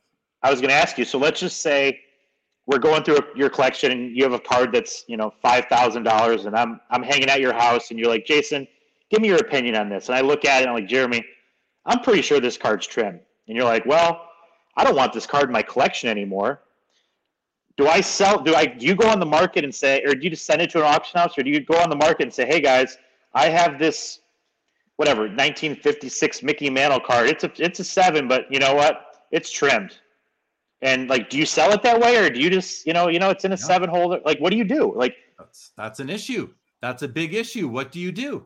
First of all, I could say, well, it's just you. It's your opinion, Jason. I don't need to I don't need to know. Like, I don't need to believe what you say. PSA slabbed it. Beckett slabbed it. Whoever slabbed it, I'm going to go with them. I think once it's in that holder and the hobby respects the grading companies so much, or to the degree that they do, that's what people are going to rely on. I'm not going to say, okay, this card is graded a PSA 9, but Jason Koonce told me he thinks it's trimmed. Like, who's Jason Koonce? Some people might, I know, a lot of people. I've consulted for all three grading companies, by the way. Just so, a lot of people care what my opinion is on big stuff. So just say, but I'm talking the random. What I mean by that, Jason, is the random guy that I'm exhibiting at a card show. For sure, but comes and it comes back to the whole original point is like grading is opinion based. Like, so whether I tell you it is or it isn't, like whether PSA says it is or like they'll slab stuff that is and kick stuff that's not. So like we all come back to like grading is one big opinion unless somebody's sitting in the park, in the room at PSA where you're submitting, like, trimming cards with that paper cut that I haven't had. And then like that's the only way they're known, if it's like they're watching the guy on camera. Otherwise, it's an opinion. Yeah, exactly. So, yeah. Ricky says, relax, Jeremy. It's only cardboard. I couldn't disagree with this more. When I see these, it's only cardboard comments. I mean, yeah, these things are made out of cardboard, but it's so much than just being cardboard. This is, for me, it's a lifestyle. I said, sports cards are a lifestyle for me. It's something that I've been into for over 40 years. I do love my cards. So if you say it's only cardboard, you're probably not really in this thing. You just don't get it, Ricky. Collectors are passionate. Yeah, it's nostalgia, it's passion, it's hobby, it's interest, it's history, it's technology. It's so many more things than just cardboard. The it's only cardboard is an easy way to kind of like put a quick comment out there and make yourself look cool or sound cool. But really, it's a major sign of ignorance and just not being in touch with reality. I have a hard time selling my cardboard when I need real life shit. Like right? It's a struggle to pick out what I. And usually when I sell something, it's only to buy more cardboard, So, Ricky goes on to say, someone out there somewhere is starving for a meal. Well, I hope you're volunteering 40 hours a week, Ricky, because you sure are virtuous, my friend. You sure are virtuous. Okay, Bobby Burrell says, Jason was right. Training people to grade cards is super difficult as it is training people for wax packs. That is where we need more companies. Professor here says, recent story this week where senior PSA grader disagreed with the PSA 9 grade and the slab was cracked, but the card was damaged by PSA. Definitely some risk with that for sure. Lancer here says, so you agree that a card shouldn't be called out publicly on social media and hurt them? I mean, how do you do that how do you do it with certainty though, Lancer? That's the only thing I would say to that. Any comments there, Jason? It's tough because I've noticed some stuff that like, you see these before and after pictures and like a lot of stuff looks pretty darn clear. But I also know with some of this newer stuff, you see like it matches up, like they match the serial number. Well, I have news for you. A lot of these companies back in the day backdoored a lot of cards, and with a lot of same serial numbers. So like there's been times when I've been offered sets of, this is 15, 20 years ago, but some of those 90s and 2000 sets, or I've been offered, 10 sets of a card with the same, 10 number 10s, 10 number 11. Like, so that's definitely out there where there's multiple cards with multiple serial numbers. On top of that, you had, when Fleer did their auctions, they sold tens of thousands of uncut sheets with no serial numbers, which now people are serial number, which is fraud. But their serial number, some of those got through grading companies. So now there's more duplicate serial numbers of that. So like, like there's, you just don't know 100%. I mean, like, so people do call stuff out, like it is what it is, but nobody truly knows 100%.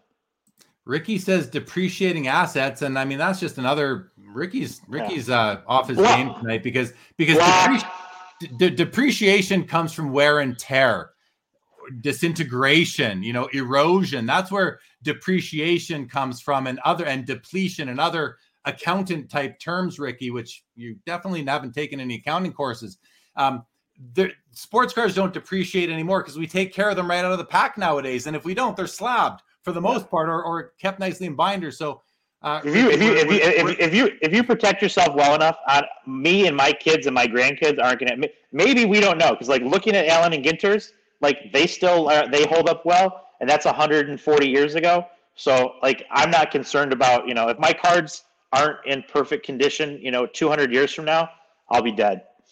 Exactly. Evan Mathis, if you're still there, thanks for joining. You're welcome for the bedtime stories. Jordan does say, Evan, did you post the video for attention towards your site? If so, genius, regardless of how please don't cuss on Sports Cards Live. Lancer says social media has become a judge and jury with no experts and has created a huge problem for some honest people. Definitely agree with that. And Dennis Zender in the house. Let me just backtrack to that really quick, just because this is such a true comment. And I've been pretty transparent over the years. I've been willing to talk with anybody live or at shows.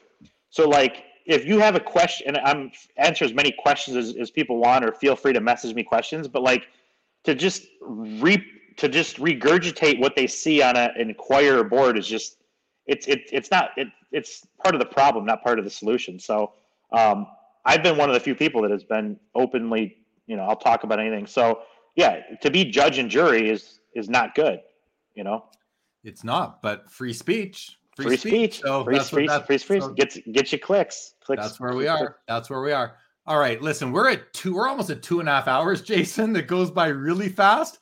The chat's been great tonight for the most part. Thanks everybody for that. Anything else, Jay? Anything else that you'd like to talk about? I wouldn't mind getting your opinion on Fanatics coming into the space and how that's going to change things going forward. If you want. Anything else you'd like to say about ISA grading? Anything else that you'd like to get into here before we wrap this up? I think Fanatics could be really huge. I'm hoping they understand. I think they do. I don't know if you guys noticed, but I was part of the initial process of that with Zero Cool. Josh and we kind of started all that. I left. Fanatics, took over with all them, and so I had a big piece in the beginning of helping that along. I think Fanatics is a massive company. I think when we start seeing ads in the Super Bowl, we start seeing ads at TNT.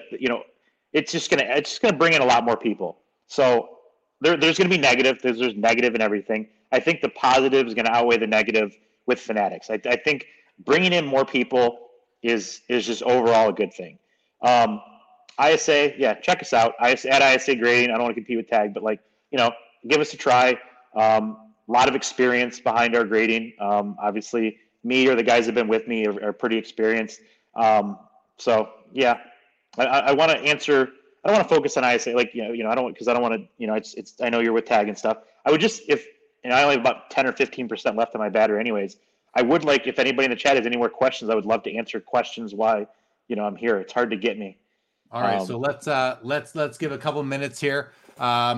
Get some more questions in if you'd like while we're waiting for that. Northern Lights, I'm glad you got your tag order back. I hope you love your cards and our slabs. If all grading companies measured the specs, wouldn't we be better off? Jordan Hudson, I appreciate that, Jordan, and no worries, but no, I just don't I put it on screen by mistake. I wish I didn't. Diamond Card Collector, glad to have you here. Eric Stefano, thank you for being here. Guys, any questions for Jason? As he says, he wants to make himself available, but he's a busy guy. So we have him here right now for a few more minutes. Put any other questions you have in the chat. Jason, while we're waiting for any that might come, any false narratives in the hobby that have made their way through social media in the last, few years that you can put to bed or just declaim or anything like that? You're like an industry insider. So many people. What do you know that just isn't true that everyone else takes as truth? I'll be honest. I don't I'm on social media, but I don't spend a lot. When something gets said about me, it's usually from somebody sending me a clip and of this and being hey, what's this? And then I did want to tell so we do have a time. I want to tell one of these stories because it's actually interesting talking about how.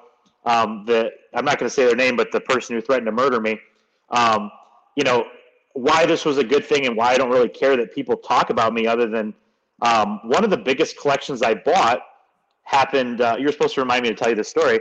But one of the biggest collections I bought in 2019 was a guy who had sold his business. It was some computer, like cybersecurity company. He had a pretty nice collection, and he said his all buying ads to him were the same. Like, he looked and there was 20 people running buying ads, and they all looked the same. Like, we're paying the most for your cards, blah blah blah. So he did some more research because this was close to a 7-figure collection.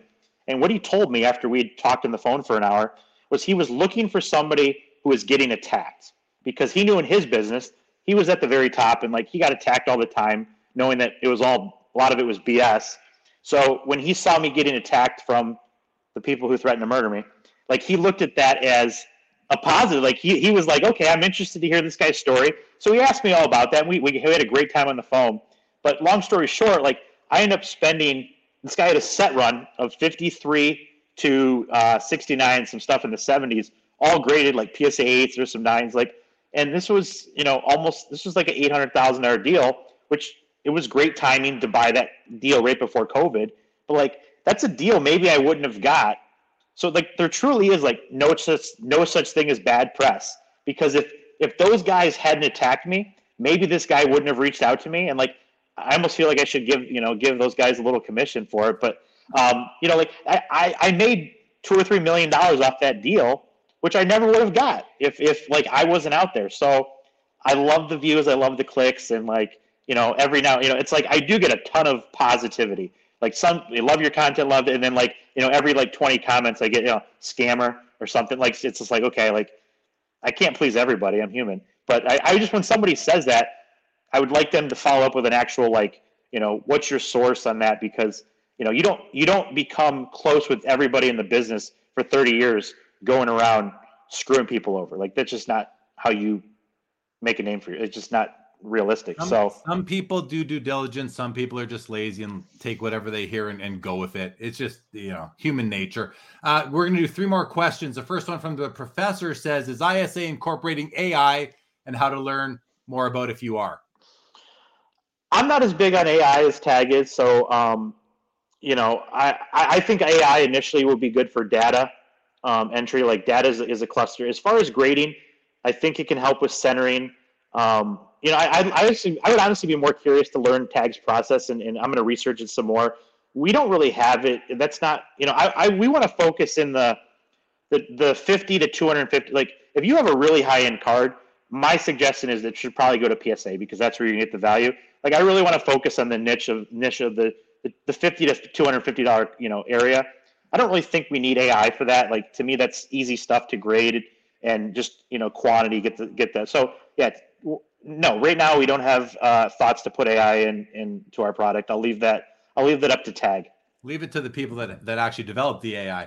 Okay. Vintage Card Collector says, what is the most valuable vintage card you know or highly suspect is trimmed other than the Wagner PSA 8?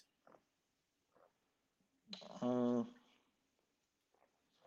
mean, I would just be speculating. I mean, one of the Gretzky's looks, the bottom looks a little funny to me. I don't know. I mean, but it's just like me giving my opinion. That card was graded a long time ago. So, I don't know. I mean, I could think about, you message me and I would try to come up with a better answer, but it's just my opinion. But I mean, the Gretzky looked a little funky, but that was graded, 25 years ago. And then Jeff S says, are both you and Josh Luber out of Zero cool? They seem to be drastically behind as we speak since you and or Josh left. Josh Luber told me in person he's out. I left about 5 months. So Josh and I and a couple other guys started it. I left about 5 or 6 months in, and the company got restructured. And honestly, the only reason I left is just being transparent. The first time in my life, I felt like I wasn't my own boss. I was on Zoom calls all day long. During COVID, I'm watching my kids play in the background. 10% battery left, so we can go until. This is the last question. Yeah. So, I don't do cards for money. I hate saying that, but like I do cards because I love it. I enjoy it. Like I could be sitting on a beach somewhere. I work my ass off with ISA because I enjoy it and I want to help build something and build a company. So like with the whole Zero Cool thing, I found myself not enjoying cards anymore because I was buying and selling and doing all this stuff. I was literally like on Zoom calls and like these real meetings that I've never been part of in my life. I hated it. And especially where I'm like, normally I can restructure my schedule. If I need to get something done, I'm going to work from midnight to 6 a.m. and get that stuff done. And, this was like wake up at 9 and from 9 to 6, I have like a scheduled out Zoom. So, I just wasn't really happy, and I left a lot of money on the table. And, I know I think Josh has moved along as well. No. So we'll see what happens with Zero Cool. Okay. Well, that's it. We're gonna wrap this up, Jason. Thank you so much for coming on. Appreciate it. It's been a fun discussion. Thanks for taking all the question head on. And I can't believe it went 2.5 hours. I told you it's gonna go faster than you think. It's gonna be fun. Have people accumulate over the next 5 or 6 months a group of questions, and I'd love to do a follow up with you, and we'll after the national and stuff, and do a round 2 if you'll have me. Oh yeah, no, you're a great guest. We even got a comment here. Where did it go? We had a comment. Oh, right here from Baseball Card Curmudgeon. Good show. Thank you, gents. Regardless of all of our views, similar or indifferent. And I think that's a great comment. I think it says it all. So thank you for that. Baz and Bobby Burrell says this show is great, good or bad. A well-informed collector keeps the hobby healthy. Kudos. Very nice. Thank you very much, Bobby. Appreciate that so much. Mookie Chilson says, Jeremy firing up the Zamboni. Great conversation. Love it, Mookie. Thank you. Jeremy, also Foul Fireball, says, tag takes stereo photo of the card, enhances any imperfections. Yes, we do. Okay. Jason, again, thank you so much for coming on. Appreciate your openness and willingness to come in and again, have this nothing's off limits sort of theme to the show tonight. I thought that was great. Peter Collect, good to see you. Glad I caught this live. Sports Card Stallion, great show. Content was engaging the entire ride. All right, I'm glad you liked that. Thank you so much. All right, that's it, Jason. I'm glad we kept people entertained for 2.5 hours. That's crazy. Follow me at Otia Sports on Instagram. Has it been going by or no? I've been not mining the ticker, but there you go. Jason at OTIA Sports. It'll come across the screen in just a moment. Check that out. Please follow him if you are not yet. You can follow me at JLee_Sports Cards Live. So hit the thumbs up, as YouTubers say. Subscribe to the channel, notifications, comments, all that stuff. And if anybody thinks of something later on, please, I get a lot of messages, but I'll try to respond to everybody. So if you have another question, I would be happy to answer. So please feel free to DM me on Instagram.